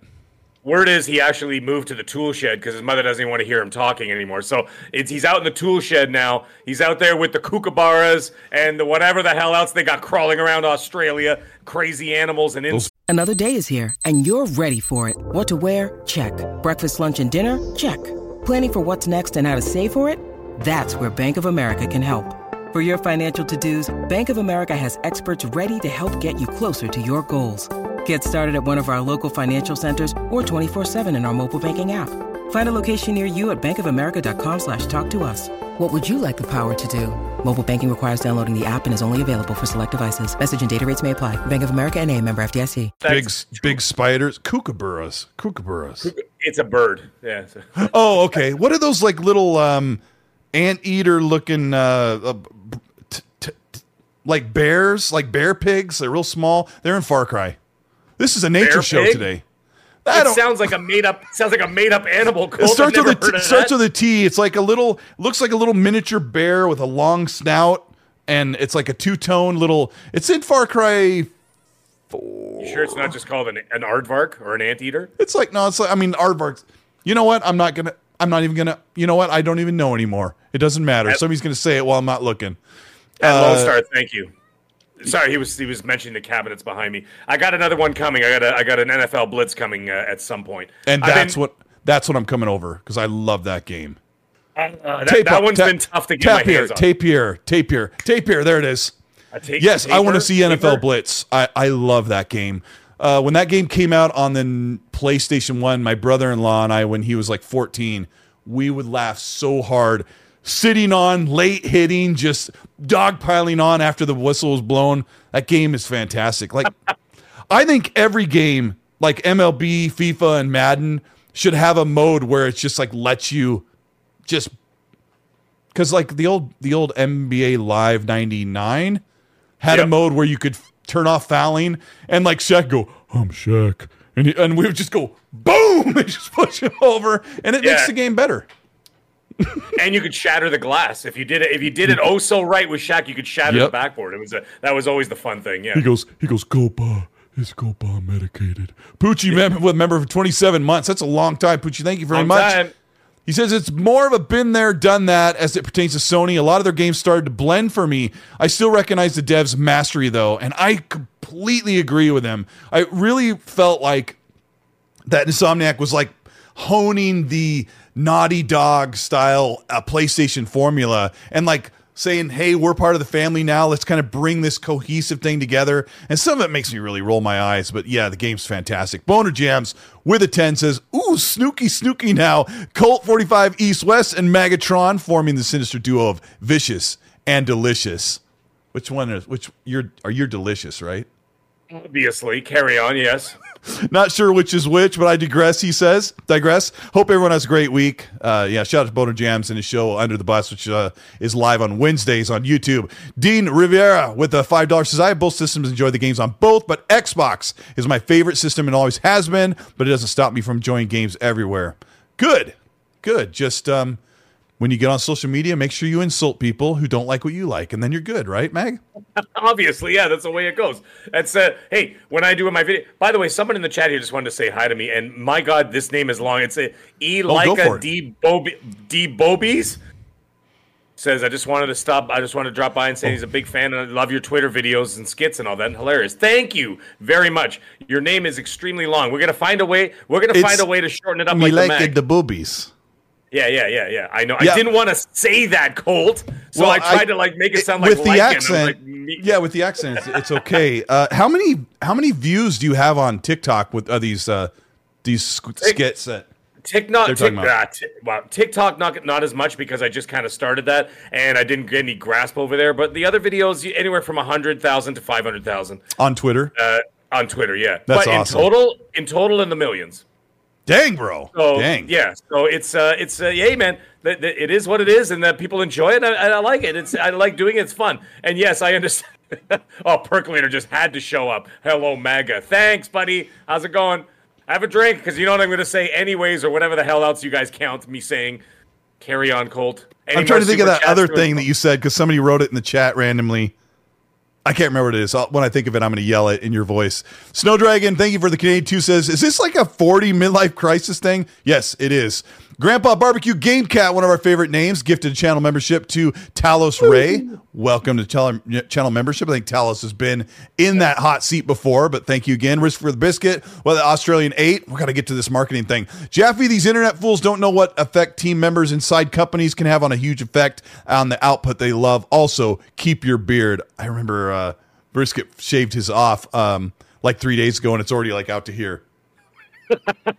Because I saw a video of him on Twitter yesterday. I'm like, man, that grew in fast. Bionic Wolf says, calling all cars was awesome, which is another game that Jaffe worked on. Udonis says, I've been cleaning, doing damage control for Xbox for years, and they just let me go. I don't get paid, and there's a restraining order. One more. Casual Noob Gamer, thanks for 5. Says, sorry, didn't mean to get political, but certain words on Google can bring up sites on your computer that may put you on a list. Love you guys and Jaffe. Yeah, probably. I mean, the FBI's been watching me for years, Meg. But, yeah, well, hey, they practically moved next door. I mean, there's been an ice cream truck parked in front of my house for about 10 years, and I never see them selling ice cream. I don't know what the hell's going on. Right when you said that, I could hear outside. Yeah. Oh, and then tomorrow there's a flower truck parked in front of my house. It's going to be called John's Flower Service. And they're like, oh, now there's a flower truck. Then then the next week it's a van that says Bob's Rubber Band Emporium. Yeah, with a 555 phone number on it. But yeah, we appreciate you guys. I got to talk to you about this marketing thing briefly. Sure, let's do that. This trailer showed Hellblade, Starfield, and Cyberpunk. I mean, what did you think about this trailer? I was going to say be honest, but I mean, that's really all we do. Listen, that's the word, by the way. That's the word that I always get nailed for. Whenever I say listen or anyhow. Or anyways, that's the other one that I get nailed for. Yeah, take a drink, everybody. All right, so here's the thing. Once again, they're doing a great job in terms of showing what they got. What I think that they're lacking is being able to reach the casuals. And that is something that Jaffe just kind of touched on. Like, if you want to do marketing, do some simple marketing that people... he's going to eat the other half of the Toblerone. You see? It's impossible to resist because it's so damn good. Go ahead, eat, Colt. Eat away while I just yammer on. My thought is this. They need... Here's the thing. Yes. That's what you say. Yeah. Here's the thing, which I didn't say, by the way. I didn't say. But now I'm going to say it. Here's the thing. When you got a game that's $70... You literally did before, but go ahead. I know. I can't help myself. $70. Then you could turn around and say Game Pass. $10. You know what I mean? Just put it out in black and white, nice and simple, and say, "Hey, you guys want that hot game? Here it is, $70 on You're PlayStation. right. There wasn't Xbox? Put it on $10 or whatever." There wasn't a call to action in this ad, which is a really expensive ad. Like it should have ended with, like, Cyberpunk's not in Game Pass, but the trailer tries to say, you want to fly a spaceship and jump really high? We have a game for you. You want to run around with a torch and not ever seen gameplay, which we're going to talk about in a minute? We've got a game set up for you. Like, it wasn't a Game Pass ad. It really was briefly a console ad. Right, but if you're trying to push that service and you're trying to build that subscription service, because that's, at the end of the day, that's what you're doing, right? You're not going to be building these games. If people are going to buy, like, okay, Starfield sold very well outside of Game Pass. I would have to imagine that a majority of that would have been on PC, right? Because it was on Steam, if I'm not mistaken, right? So you could probably get at least 1 or 2 million right off the rip just from Steam. The Sousa, how dare you say that Toblerone sucks? It's a what? You know what? I'm going to do an entire video of me eating 5 pounds of Toblerone at Christmas time. just for him, and I'm going to make sure he's tagged in it. I'm getting diabetes just trying it out right now, bro. Dude, I can hear it. It's just Swiss chocolate just does something for me. So the Swiss chocolate. The thing is, if you're going, Meg, the Swiss chocolate is particularly good, and the creamy, smooth flavors go down my esophagus so wonderfully. And the milk from the chocolate is actually made from free-range cows, only found in northern Switzerland in the mountains. Did you know that, Colt Eastwood? And they are massaged before they are milked. So am I. Woo! I got to ask you about. Yeah, sorry, let me get this off my chest. Put out an ad and say $70 here, $10 here. Who are you gonna pick? That's what you got to market to. Not us, not you. Oh not my me, gosh! Not the Seriously? chat. Are you hearing that, audience?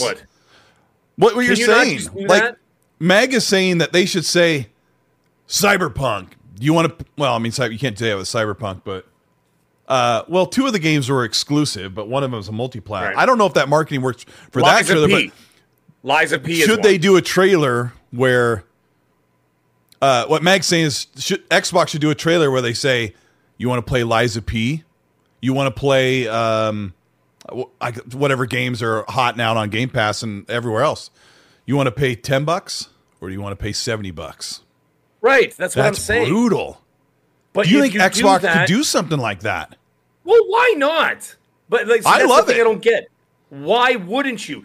Isn't that what actually is happening? So why are you denying what's actually happening right in front of your face? If that's what they're doing, then why don't you just say that? And I understand that there's a part of it where they're like, okay, well, it's very corporate. We don't want to step on people's toes. To hell with that, because I'll tell you one thing. The minute you put your guard down, Sony's going to put a sword through your throat. Okay? I'm putting it in the poll. They're going to do it. They're going to do it to you. Why not do it to them? And you got to keep, like I said, you got to keep it very simple and it's like I said, it's not for you, Colt. It's not for me. It's not for the chat. It's not for the people that are listening later. We're all gamers that are invested in the ecosystems. We know how much the stuff costs over here. We know how much it costs over here. You're not marketing to us. You're marketing to the parents who don't know. You're marketing to the people who just are casual, like, oh yeah, like I buy like 2 games a year. They buy FIFA and Call of Duty or whatever, right? They buy Madden and Call of Duty. That's it. You're marketing to those people. If a parent walks into GameStop completely clueless and says, yeah, my son wants to play this video game, well, then, you know what I'm saying? Then that's where you take them over to the thing and say, look, you got this and you got this. But they see the ad on TV and they go, oh, well, I saw the ad on TV that says the game that little Jimmy wants to play is $70 over here, but it's $10 over here. Please tell me more. Right? Call of Duty. And then the sales consultant or whatever, the people working there can say, oh, yeah, I think you're talking about Game Pass. You can get Game Pass over here or whatever, blah, blah. That's how you do it. You just keep it simple. Keep it, you know what I mean? Like, you don't have, this is not rocket science. This isn't magic. This isn't anything. Just put it out there, man. And just say exactly how it is. Put it on billboards. Do you know what I mean? Remember the old days when they used to have the guy dressed up as Crash Bandicoot and used to scream outside the Sega headquarters with the megaphone? Yeah. Like, they just call them straight out, and then they eventually put him out of business. Funny enough, but they had Evil Knievel on one of the ads, and he goes, "It's Crash, Colonel," because he calls him Cash in the commercial. Yeah, right. Yeah, and so I remember all those ads. And they were cutthroat. They were hilarious. But guess what? It's 20 years later. I still remember those commercials because that means it worked. They worked. They were straightforward to the point. Let me ask you about Hellblade because I'm actually getting frustrated, and a lot of Xbox fans weren't happy that I was frustrated about Hellblade. We've seen about 15 vignettes or trailers or advertisements or reveals for Hellblade 2 Senua's Saga, Mag. And Jez Gordon of Windows Central says, why are they hiding combat? And I was like, yeah, why haven't we seen it? The game is supposed to come out, as far as I know, based on things I've talked to people about. It seems like Hellblade is supposed to be here before the showcase in June. So maybe early spring, maybe late spring. Like they're ramping up all this stuff. Sorry, this is a long lead into the question, Mag. Where is the combat? And I'm frustrated. Are you? I got to tell you, but by the way, before I get into that, look at your poll that you just put out. I love it. Should Xbox marketing go for the PS throat? 81% said yes so far. I mean, it's fluctuating back and forth, but it's sitting at 80% and above. The people have spoken. Not everybody, but the majority of the people have spoken. Therefore, this is what people. Not the thing is, if this is what you're trying to do, you got to go for it. What did Phil do in 2019? He stepped on the stage at the Game Awards, and he literally just blew everybody away with a 12-gauge shotgun and just said, oh, by the way, here's the Series X. Nobody knew what was going on. Sony was scared out of their minds. They had no idea what the hell was going on. And then they're like, oh, and by the way, here's a trailer of what's it called? Senua's Saga, which now I'm going to dovetail into. I said this a million times on this show, on Boom's show, on Noof Nukem's show, okay? I am tired of developer diaries of them sitting on the beach in a hot tub in a hot tub in Iceland, taking videos of rocks and saying, this is the rock that you're going to see in the game. I don't care about the rocks. And I don't need to see anymore. I'm not even going to scream. Watch out. He's going to get you. Yeah, and like the mocap stuff. Holy Christ in heaven. 4 years of mocap. What are we filming here? The Lord of the Rings trilogy? I love Ninja Theory. I love the way that they show their stuff, right? But how many times do I need to see we're putting the makeup on Senua before we put her on camera? I'm like, give her a sword! Give her a freaking sword, please. Listen, they literally showed. They were excited. They said that they hired the stunt coordinator from the Star Wars movies. I meant to look up the other things that this guy has done, but he's done stunt coordinating for sword play and lightsaber play. And he's teaching her how to do this stuff that they're going to motion capture. And they said, you're not going to do anything in the game that you can't physically do in real life. So she was like getting in shape. She was tumbling on mats and doing all this stuff. And she was committed to do more because the old game was like swipe, swipe, parry, swipe, swipe. So they're telling us there's going to be more to combat, and they've shown us nothing. You know, the thing is, I'm going to get into a very uncomfortable question that I want to ask you, and I want to ask the chat, obviously. All right.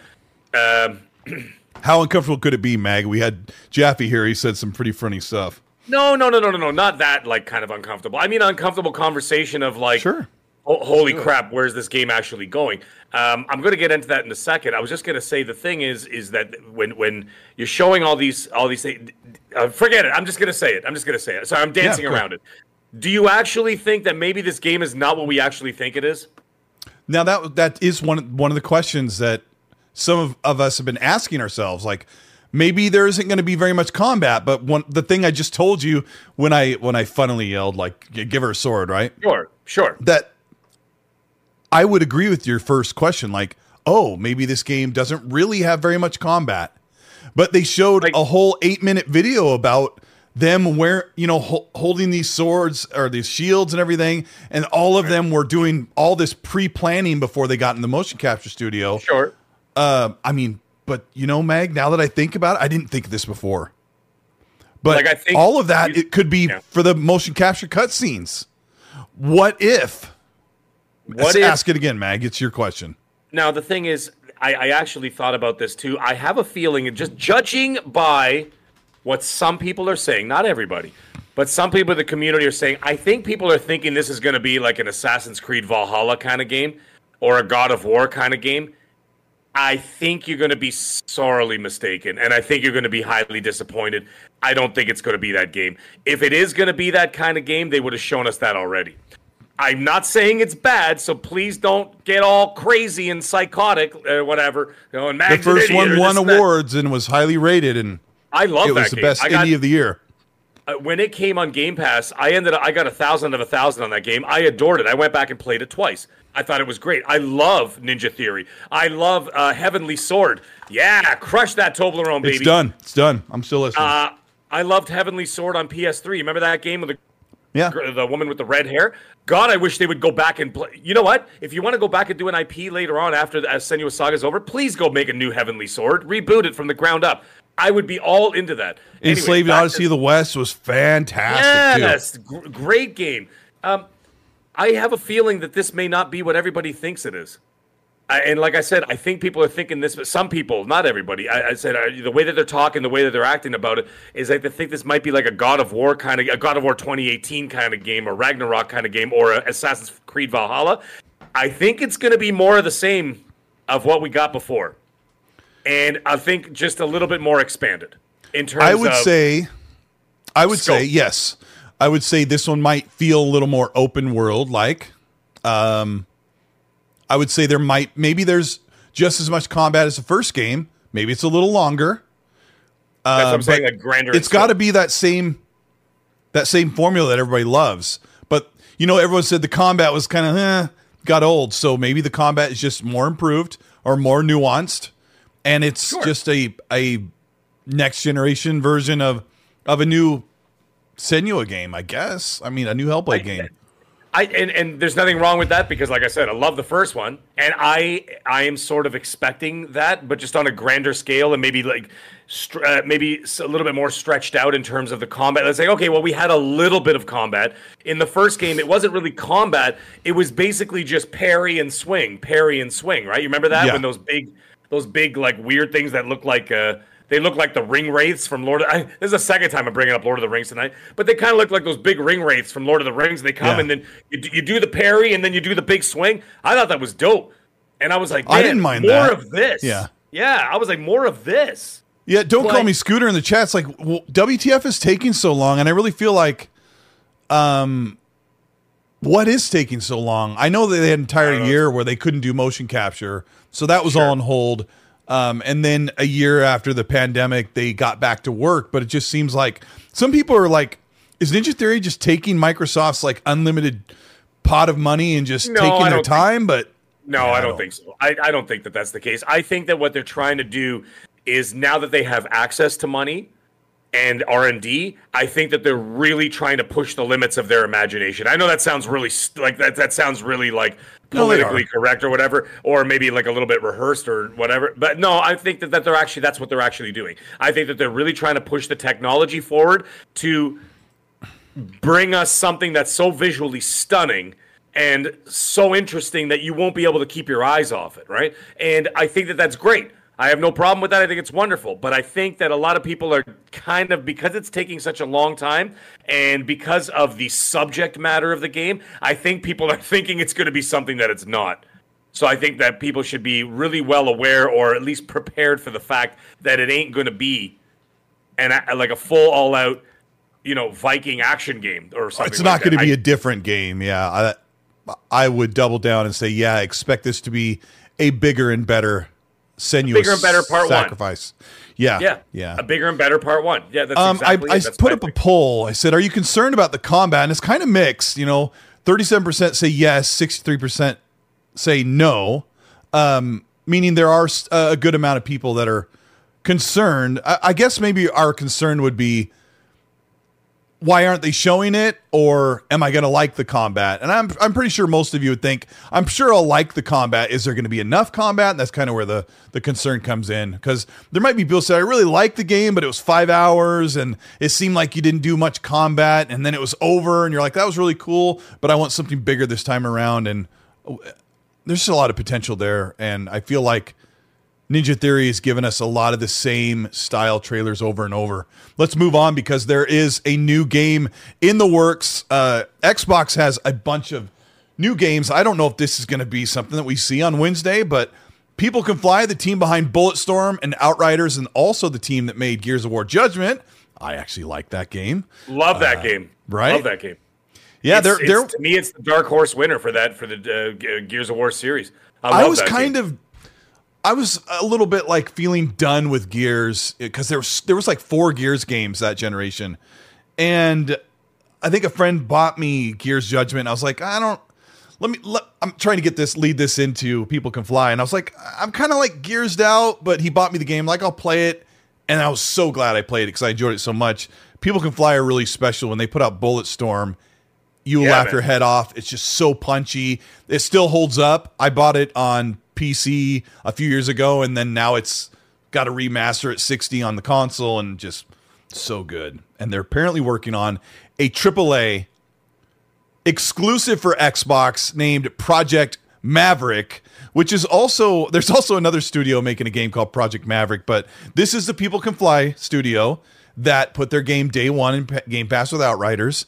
And Windows Central wrote an article about this saying, could it be a spin-off Gears game? We've been kind of hearing some rumors about this, or is it just a whole new, normally they make third person, but Bulletstorm was first. I mean, I don't know if you know a lot about People Can Fly, or what are you thinking we could see from this? This is another game that might have been in the works for at least a year or two. I don't think it's going to be a Gears spinoff. If it's going to be a Gears spinoff, I think we would have heard something by now. They wouldn't keep it as top secret as they would, because you know that the Coalition would be involved in some way, form. And if Coalition is involved, you know that we would have heard about it.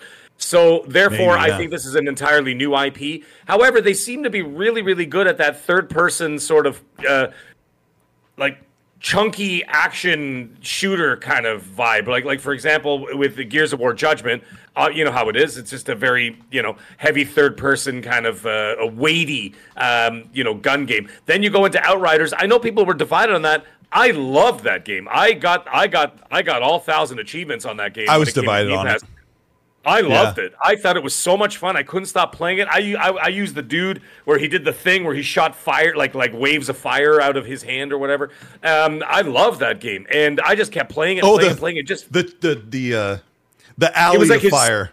Yeah, the alley of fire thing. That was the dude I used, and it was just like do that thing. Anyway, love the game. I love the way it played. I love the way it looked. Is there a lot of potential there, Mag, with People Can Fly? I think there is a lot, yes. And because of those two games that they released, specifically those two, Gears of War Judgment and Outriders, I'm personally looking forward to whatever they're working on, and I think it's great. If they're doing anything in partnership with Xbox, it's going to go day one in Game Pass. They saw success with Outriders. I mean, it might be an exclusive. Shoot, I don't think I have the exact quote. I wrote exclusive project, but I think it might be exclusive. But like you said, if it's exclusive, if not, it's a day and date Game Pass game. But sounds they like have a great working history. Yeah, you know what I mean. They have a great working history together. They've been doing it for years and years. They've been partnering it up, and I'm actually really quite surprised that they haven't made their way into the first party fold. Right. So like doesn't that make sense? Do you remember where they are, Meg? Where People Can Fly are out Poland. of? Yeah. So they're like, Xbox said multiple times that they've wanted to acquire somebody from Eastern Europe and have that like presence there to build from that part of the world and represent there. And that's where like the Techland Dying Light 2 rumor was kind of brewing a couple years ago. Yeah. So some I'm kind of excited about saying that. It is an exclusive, by the way. Okay, yeah, thank you. I don't always copy and paste stuff from where I get it. But yeah, that does sound really cool. Kirk Adams says, what about an RPG Gears? You know I'd freaking love that, but people get mad when I say I would like an RPG Gears. But if it's a spin-off, while we wait for Gears 6, bring it to me. Bring it to me raw and riddling. Yeah, like I said, I don't think it would be Gears. I don't think it's I don't do the Smeagol voice. I can't do it, but he says, give it to me raw and riddling. I wish I could do it. Meg, come on, do the Smeagol voice. Come on. Oh, I can't do it. I can't do it. It's too high. I mean, I could do a high voice, but not that one. Yeah. But let me see here. We got oh gosh, I was like, talk about the Starfield sales. Let me grab these supers. Spartan 661. I love this super. I saw it while David was leaving, and I love this. He says, Mag is such an awesome person to have on a podcast. Cole, I don't think you could have a better co-host. You guys are eating good. Thanks, Mag. Have fun. Jesus, thank you so much, man. I really appreciate that. That really makes me feel good, man. I really appreciate that. Yeah, I mean, a lot. It makes me feel good too, because I'm like, Meg's a good guy, but he's so annoying. No, I'm just kidding. He is annoying. It's incredibly annoying. Yeah, ask my wife. See how much she loves me. Yeah. I mean, our wives don't even like listening to us. Why in the heck would we be on the air, right? Yeah, you know what's funny? It's actually that she does listen to me in the car, and sometimes when she's at work and stuff. And she's actually, we've actually got a lot of listeners that come in, or new people that have come into the show because they're like, "What are you listening to?" It's like, "Oh, my husband, he's talking about gaming." They're like, "I game," and so now No way. we got all these people. Yeah, a lot of people, and actually a lot of people where I work in the in my workplace started watching us too. So I know you're out there, scumbags. Get to work tomorrow. I'll be there. Anyways, you should be in bed by now. It's so hard to find a gaming fan in the wild, right? I was wearing my Control Your Life t-shirt that has like the NES all the way up to the Xbox One and PS4 controllers. And I went to the gas station and the lady was like, "Oh, where'd you get that shirt?" And I said, "Oh, this, yeah." I'm like, I made this. And she's like, "Oh, really? You made it?" Yeah. I go, "Yeah, I run a gaming channel on YouTube. It's like a little gaming channel, talks about Xbox and stuff." She's like, "How do I buy the shirt?" And I go, "It's on Teespring at Cole Eastwood." And I had to write it down on a piece of paper for her. So, that's when I was like, "Where's your business card?" Yeah, but anyway, it's cool to meet people that are real gamers. What did Ted Uniseth say? Give Colt Meg a like instead of a hug. Yeah, we don't need hugs. We get enough of those. But we appreciate you guys. Don't call me Scooter. I saw what you said. Look at you. Yuck, a mag simp? Okay, all right. A mag what? Yeah, a mag simp. Okay, Cino, you wanted a mag yelling? You just got one now. And Matthew, I have not been quiet today. I was just quiet. I was being respectful for the first hour while David Jaffe was on saying ridiculous things. But the second half, I'm making up for it. Magnum Westward, mag is no gas. That's right. I'm not a scumbag. I'm actually quite talented. Unlike, there we go. You want some sound? Anyways, carry on. Oh, I've got to get some soundboard stuff going on. Jason Wan says Wildcard Football by Playground Sports, and Saber is a great NFL Blitz style game. Oh, that's a modern one. I should check that out. Thank you, Jason. Kaz the New Gamer says, what's that? What was that? What was that title? Wildcard Football by Playground Sports and Saber are great NFL Blitz style games. I'm gonna have to look this up. I have to look them up too. I never even heard about them. I remember one that came out that was like NFL Blitz, like during the end of the 360 era. Right. And like, I don't know, I think it had really low scores. I'm like, I'm not going to buy it. Didn't they have like backyard football and all that stuff? Something like that. Like, yeah, they had those ones, and it was basically like 3-on-3, and everybody beat the crap out of each other. Yeah, I remember those. Yeah. I mean, sports games can be really great, but if you get the over the top stuff, like, yeah, I don't know. The Casual Noob Gamer, thank you for the 5, says, I think Game Pass was a crutch until the games showed up. Jeez, yeah. Says now that the first party games are coming, Xbox will put Game Pass second and sales first, like PlayStation and Nintendo.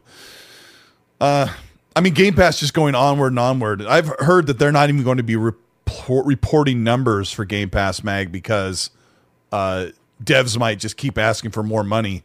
They got to kind of find a balance there. Spartan says, just let Xbox drop kick Sony in their face. He gives a $2 super to say, yeah, they should definitely go for the throat. And I think at this point, why not? Xbox is doing a totally different thing. They're not trying to sell the consoles because Nintendo's killing PlayStation in the console sales. So why even compete? Because they're not really competing with PlayStation. They're trying to compete against Xbox Series consoles versus a Switch. And a Switch 2 is coming, and feels like it's like Jaffe said, it's about the games. Gamer by choice is, I think people hate to be a Sony combat competitor, and maybe they just wanted to make a great story. People HB. Oh, people want Hellblade to be a Sony combat competitor, and maybe they just wanted to make a great story-based game. Maybe we have the wrong expectations. Gamer by choice makes a good point. Yeah, and I think Meg has kind of brought us down into the where should the expectations for the game be. And if you're not so much a fan of Hellblade Senua's Sacrifice, you might not be. You might be a little bit more, or maybe you'll like this one. I think that's probably what they're going for. Like, let's catch some even more fans with the second one. And it's not taught, and it's not and of course, at the end of the day, we are not talking about the quality or anything like that. We're saying, I would say, sort of shift your expectations to a different style of game, not the quality. Not anything like that. I just mean the style of the game. So I'm just saying, like, people specifically think, oh, it's going to be this kind of game or this kind of game, this kind of game. Play the first one. If you haven't played it, it's in Game Pass right now. Great game. Not too long. You could finish it in one day, no problem, if you have the time. Give it a shot, and I think you're going to get more of that, just better quality, more expansive, that kind of thing. So that's what I'm thinking it's going to be. If I'm wrong, I'm wrong. Hey, then I'm wrong. Hey, I forgot, Mag, that when they showed it in 2019, people were like, this is going to be our God of War. And I'm like, I don't know if that's what they're going for. I never really thought that. Dude. That's what I'm saying. A lot of people are saying things like that, like the Assassin's Creed Valhalla / God of War. I don't think that's what this game is. Because if that was the game you were getting, you would have seen it already. Yeah, and I also always sit back and think, if people get excited about Hellblade 2, I'm like, yeah, go for it. And sometimes they may say, Cole, are you excited? I'm like, yeah, I can't wait to see what it's going to be. But if I'm not in love with what's about to be that game, that's fine. I know people are going to be excited. Risky for the Biscuit with Australian $8 says, you should be concerned about the combat while also understanding they had 2 years of combat training. The lack of showing it is probably more performance, if that's what he means by perf. Probably more perf. Yeah, maybe that's what he means. The lack of showing is probably more. The lack of showing the combat, he's saying, is more perf. And I know. Wait, if he's still in the chat, he'll give me an explanation. Brisket, why are you speaking in riddles? Just finish the word. You have a limited character line on super chats. Well, they're trying to keep a man down. Well, no, I was just gonna say I know limited character because Risket for the Biscuit has no character. So anyways, carry on, Colt. Son of a gun. So, okay, the last thing we have is Fallout 4 is supposed to get its Xbox Series X enhancement. They said, and I quote, it will get performance and quality mode, bug fixes, and bonus Creation Club content, which I think you have to buy the Creation Club content. But today they announced in April, the Fallout TV show is going to be on, oh my gosh, I hope I get this right, on Amazon Prime. I don't often watch shows like this. There's been some video game related shows, and I don't watch them by myself. Like, I'll watch shows with my wife, and I'm like, am I going to watch The Witcher with her? I don't think so. Am I going to watch Fallout with her? I don't know. Yeah, I don't know. Fallout TV show. Gosh dang it, it better be good. You know what? Last of Us was amazing. Twisted Metal was amazing. I love Twisted Metal. And it's funny because my wife didn't want to watch it either. I watched the whole series myself because they're short. They're just like 30-minute episodes, right? So when you finish watching it, it's basically like watching like a 3.5-4 hour movie. It's you could bang it off in one evening. Pause. But this, I don't know. Like, I don't know where they're going to go with this. Is it going to be, I mean, it's been in production for quite a while. Mind you, I'd also have to say that maybe it was delayed slightly because there was the writer's strike and the Screen Actors Guild strike and stuff like that. Yep. So maybe they had to delay it there. So it could have been ready in the spring for all we know. But I don't know. Who the heck knows? I'll give it a shot. I'm not going to say no. You know what I mean? Like, I'll sit down and watch the first episode. If it grabs me, then I'll be like, all right, man, let's do it. Let's watch episode number 2 and 3 and 4 and on and on and on. But it's got to be the last 15 minutes of the first episode has to grab you. That's the way that these shows work. That's, if you understand the structure of how a television show works, the first half is exposition and development of the situation. Where are we? Who's involved? What are we doing? Where are we going? That's always that's how a show begins and that's how a show starts. And then the last 15 minutes, you smack them in the face with something hard and they go, oh, damn, this looks hot. I have to see what happens next. Exactly. So it's exposition to begin with, and then you've got exposition set up, and so Fallout might do it. I mean, are we going to see the vault open up and white light, and then it just cuts to the credits? Like, I don't know. And no, I don't think that's the case. I think they're going to have to do something more substantial than just the vault opening up and then you're coming out, and then like you see the character coming out there, or the silhouette of the character. Because the only people that makes sense to is us. It's us. The gamers that have played the game. Everybody else if the whole first episode is the life of the vault and they explain that there was this big bombing and people were down there for a certain amount of time, but we grew up. Like, the TV show is not just for us. The Fallout TV show is to bring new people into. There's this whole world where everything is 50s frozen styling. People live in underground vaults during the nuclear winter, And some of them, come out, and there have been people out there just rampaging and marauding. It's a tried and true classic trope that lives on in Mad Max and other IPs or other TV shows and movies where you come out and people are just going buck wild and there's no law, and it could be really, really good. Yeah, but it has to be accessible by everybody. It can't just be accessible by a select few people. That's by these people? Yeah, like that's why Disney fails with Disney Plus, and they will continue to fail, except for like Loki's got good writing.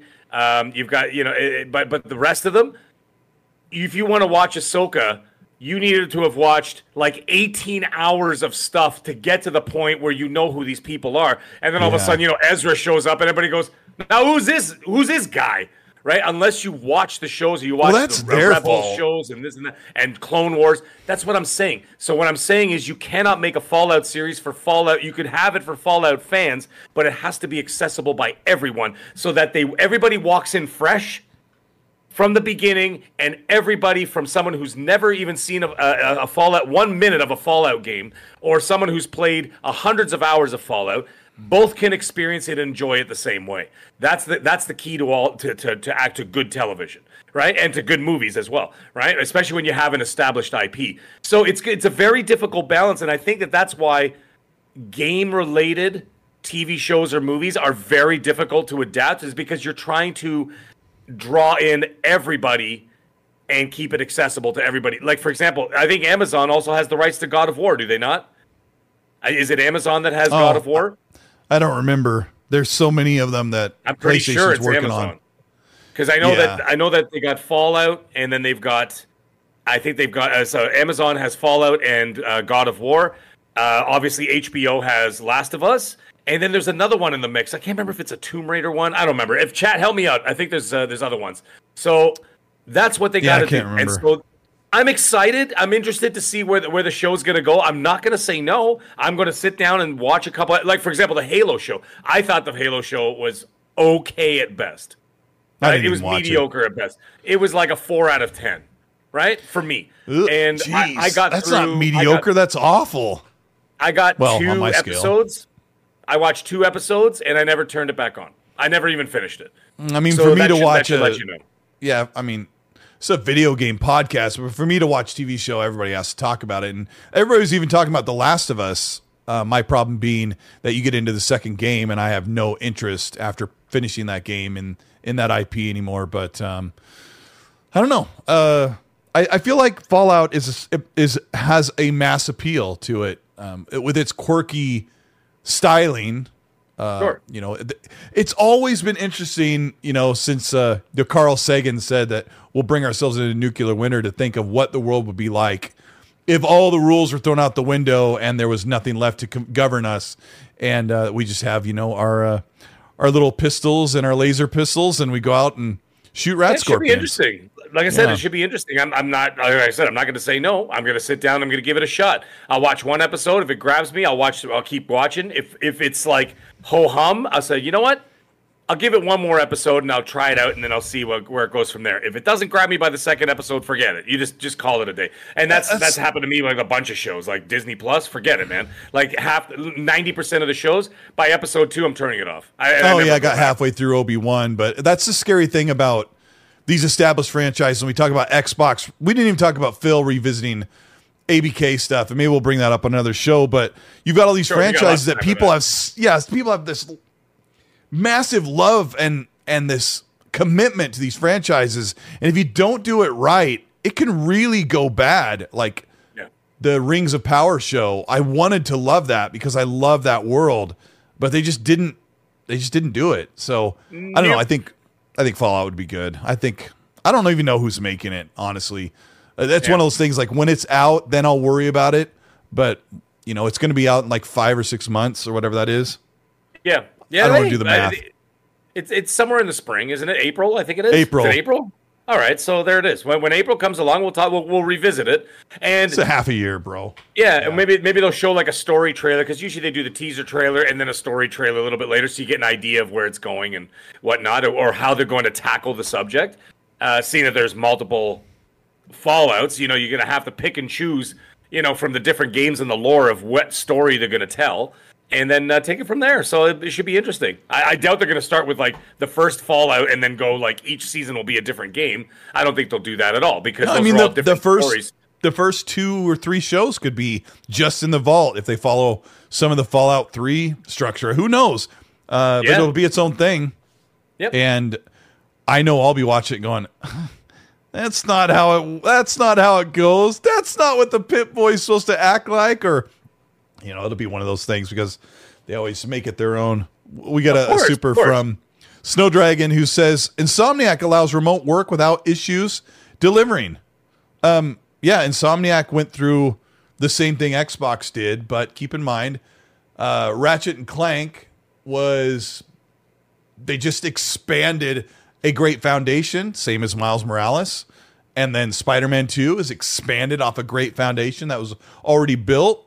God of War saw a year delay, Ragnarok, off of a great foundation is already built. And I talked to somebody at Xbox said PlayStation's done a really good job creating these games that they built last generation and making them even better for the new generation or making them really great. It's really hard to build a game from scratch. And that's what Xbox is doing with new studios. Like, they're not grabbing the old code from Gears 5 and saying, all right, let's just make the world a little bit bigger. At least that's not what I'm hearing. And we know Fable's all brand new. We know Avowed is all brand new, whole new world they're building. So it does take time. Insomniac's done an amazing job. It's been a great show, though. Man, that was a wild show. It felt like a long show because like Jaffe felt like that was last week. Yeah, his hour. Like we did like 2 shows. His hour went by. It felt like 20 minutes for us while we were talking here. But we appreciate you guys for being here. A few more likes, 8 more likes will get us to 500. I'm not hitting the end button until we get to 500. I'm just kidding. You guys don't have to do that. We appreciate you being here. One more comes in. Let's see. Is this one already? No, Spartan 661. Yeah. One was still hanging there, but I got it. Spartan 661, thank you for the $5 super chat. Hit the like button if you enjoyed the show, if you learned something, you had a couple laughs, if you wanted a Toblerone bar while I was sitting here talking and chewing my face off, listening to Mag. Hit the like button, get us up to 500, please. Spartan says, I know everyone needs to sleep, but being a performer is as close to seeing a musician or a chef in their line of work, hobby. Don't believe and watch. Yeah, that's true. Seeing the real thing is always the best. Going to a sports game in person is so much better than TV, even though you can love it on TV. And being at a concert, oh my gosh. I mean, You only have to mildly like the band, and it's such a great time. And you guys are here seeing us in real time. Talk to you on the mic and camera. We really appreciate it. Thanks, everybody, for all your support. We're doing the best we can with the XSC podcast, but you guys make the show. You really, Mag, they make the show. They're amazing. Yeah, of course they make the show. The Some chat of them is are like amazing. a highlight. Even the ones that talk smack, it's all right. It's all good. But I'll tell you something. You know what? The chat keeps me entertained whenever I'm not speaking or someone else is talking, whatever. I look down and I'm always giggling and laughing at all the fun stuff that everybody's got to say. Everybody's been supportive, wonderful, and great, showing in week and week out. We see every single one of your names. Even if we don't shout you out, we see you in there. So, guys, keep coming back, and we'll keep performing for you. We'll keep putting on shows for you. It's all good. We're having a great time. Let's keep it going. We'll see you guys all next week, though, of course. Yes, thanks, guys. When we're back on Monday, we'll be reporting on that showcase, see how it went, if there's anything really cool, and hopefully more news is going to be breaking. It's going to be great, man. It's going to be really great. So I'm going to hit I think we're ready to hit the button if I can remember how to do it. Thanks, guys. We'll see you next week. Mag, get some sleep so you can play your games tomorrow when you get home from work. Absolutely. Thank you so much. Have a good night, everyone. See ya.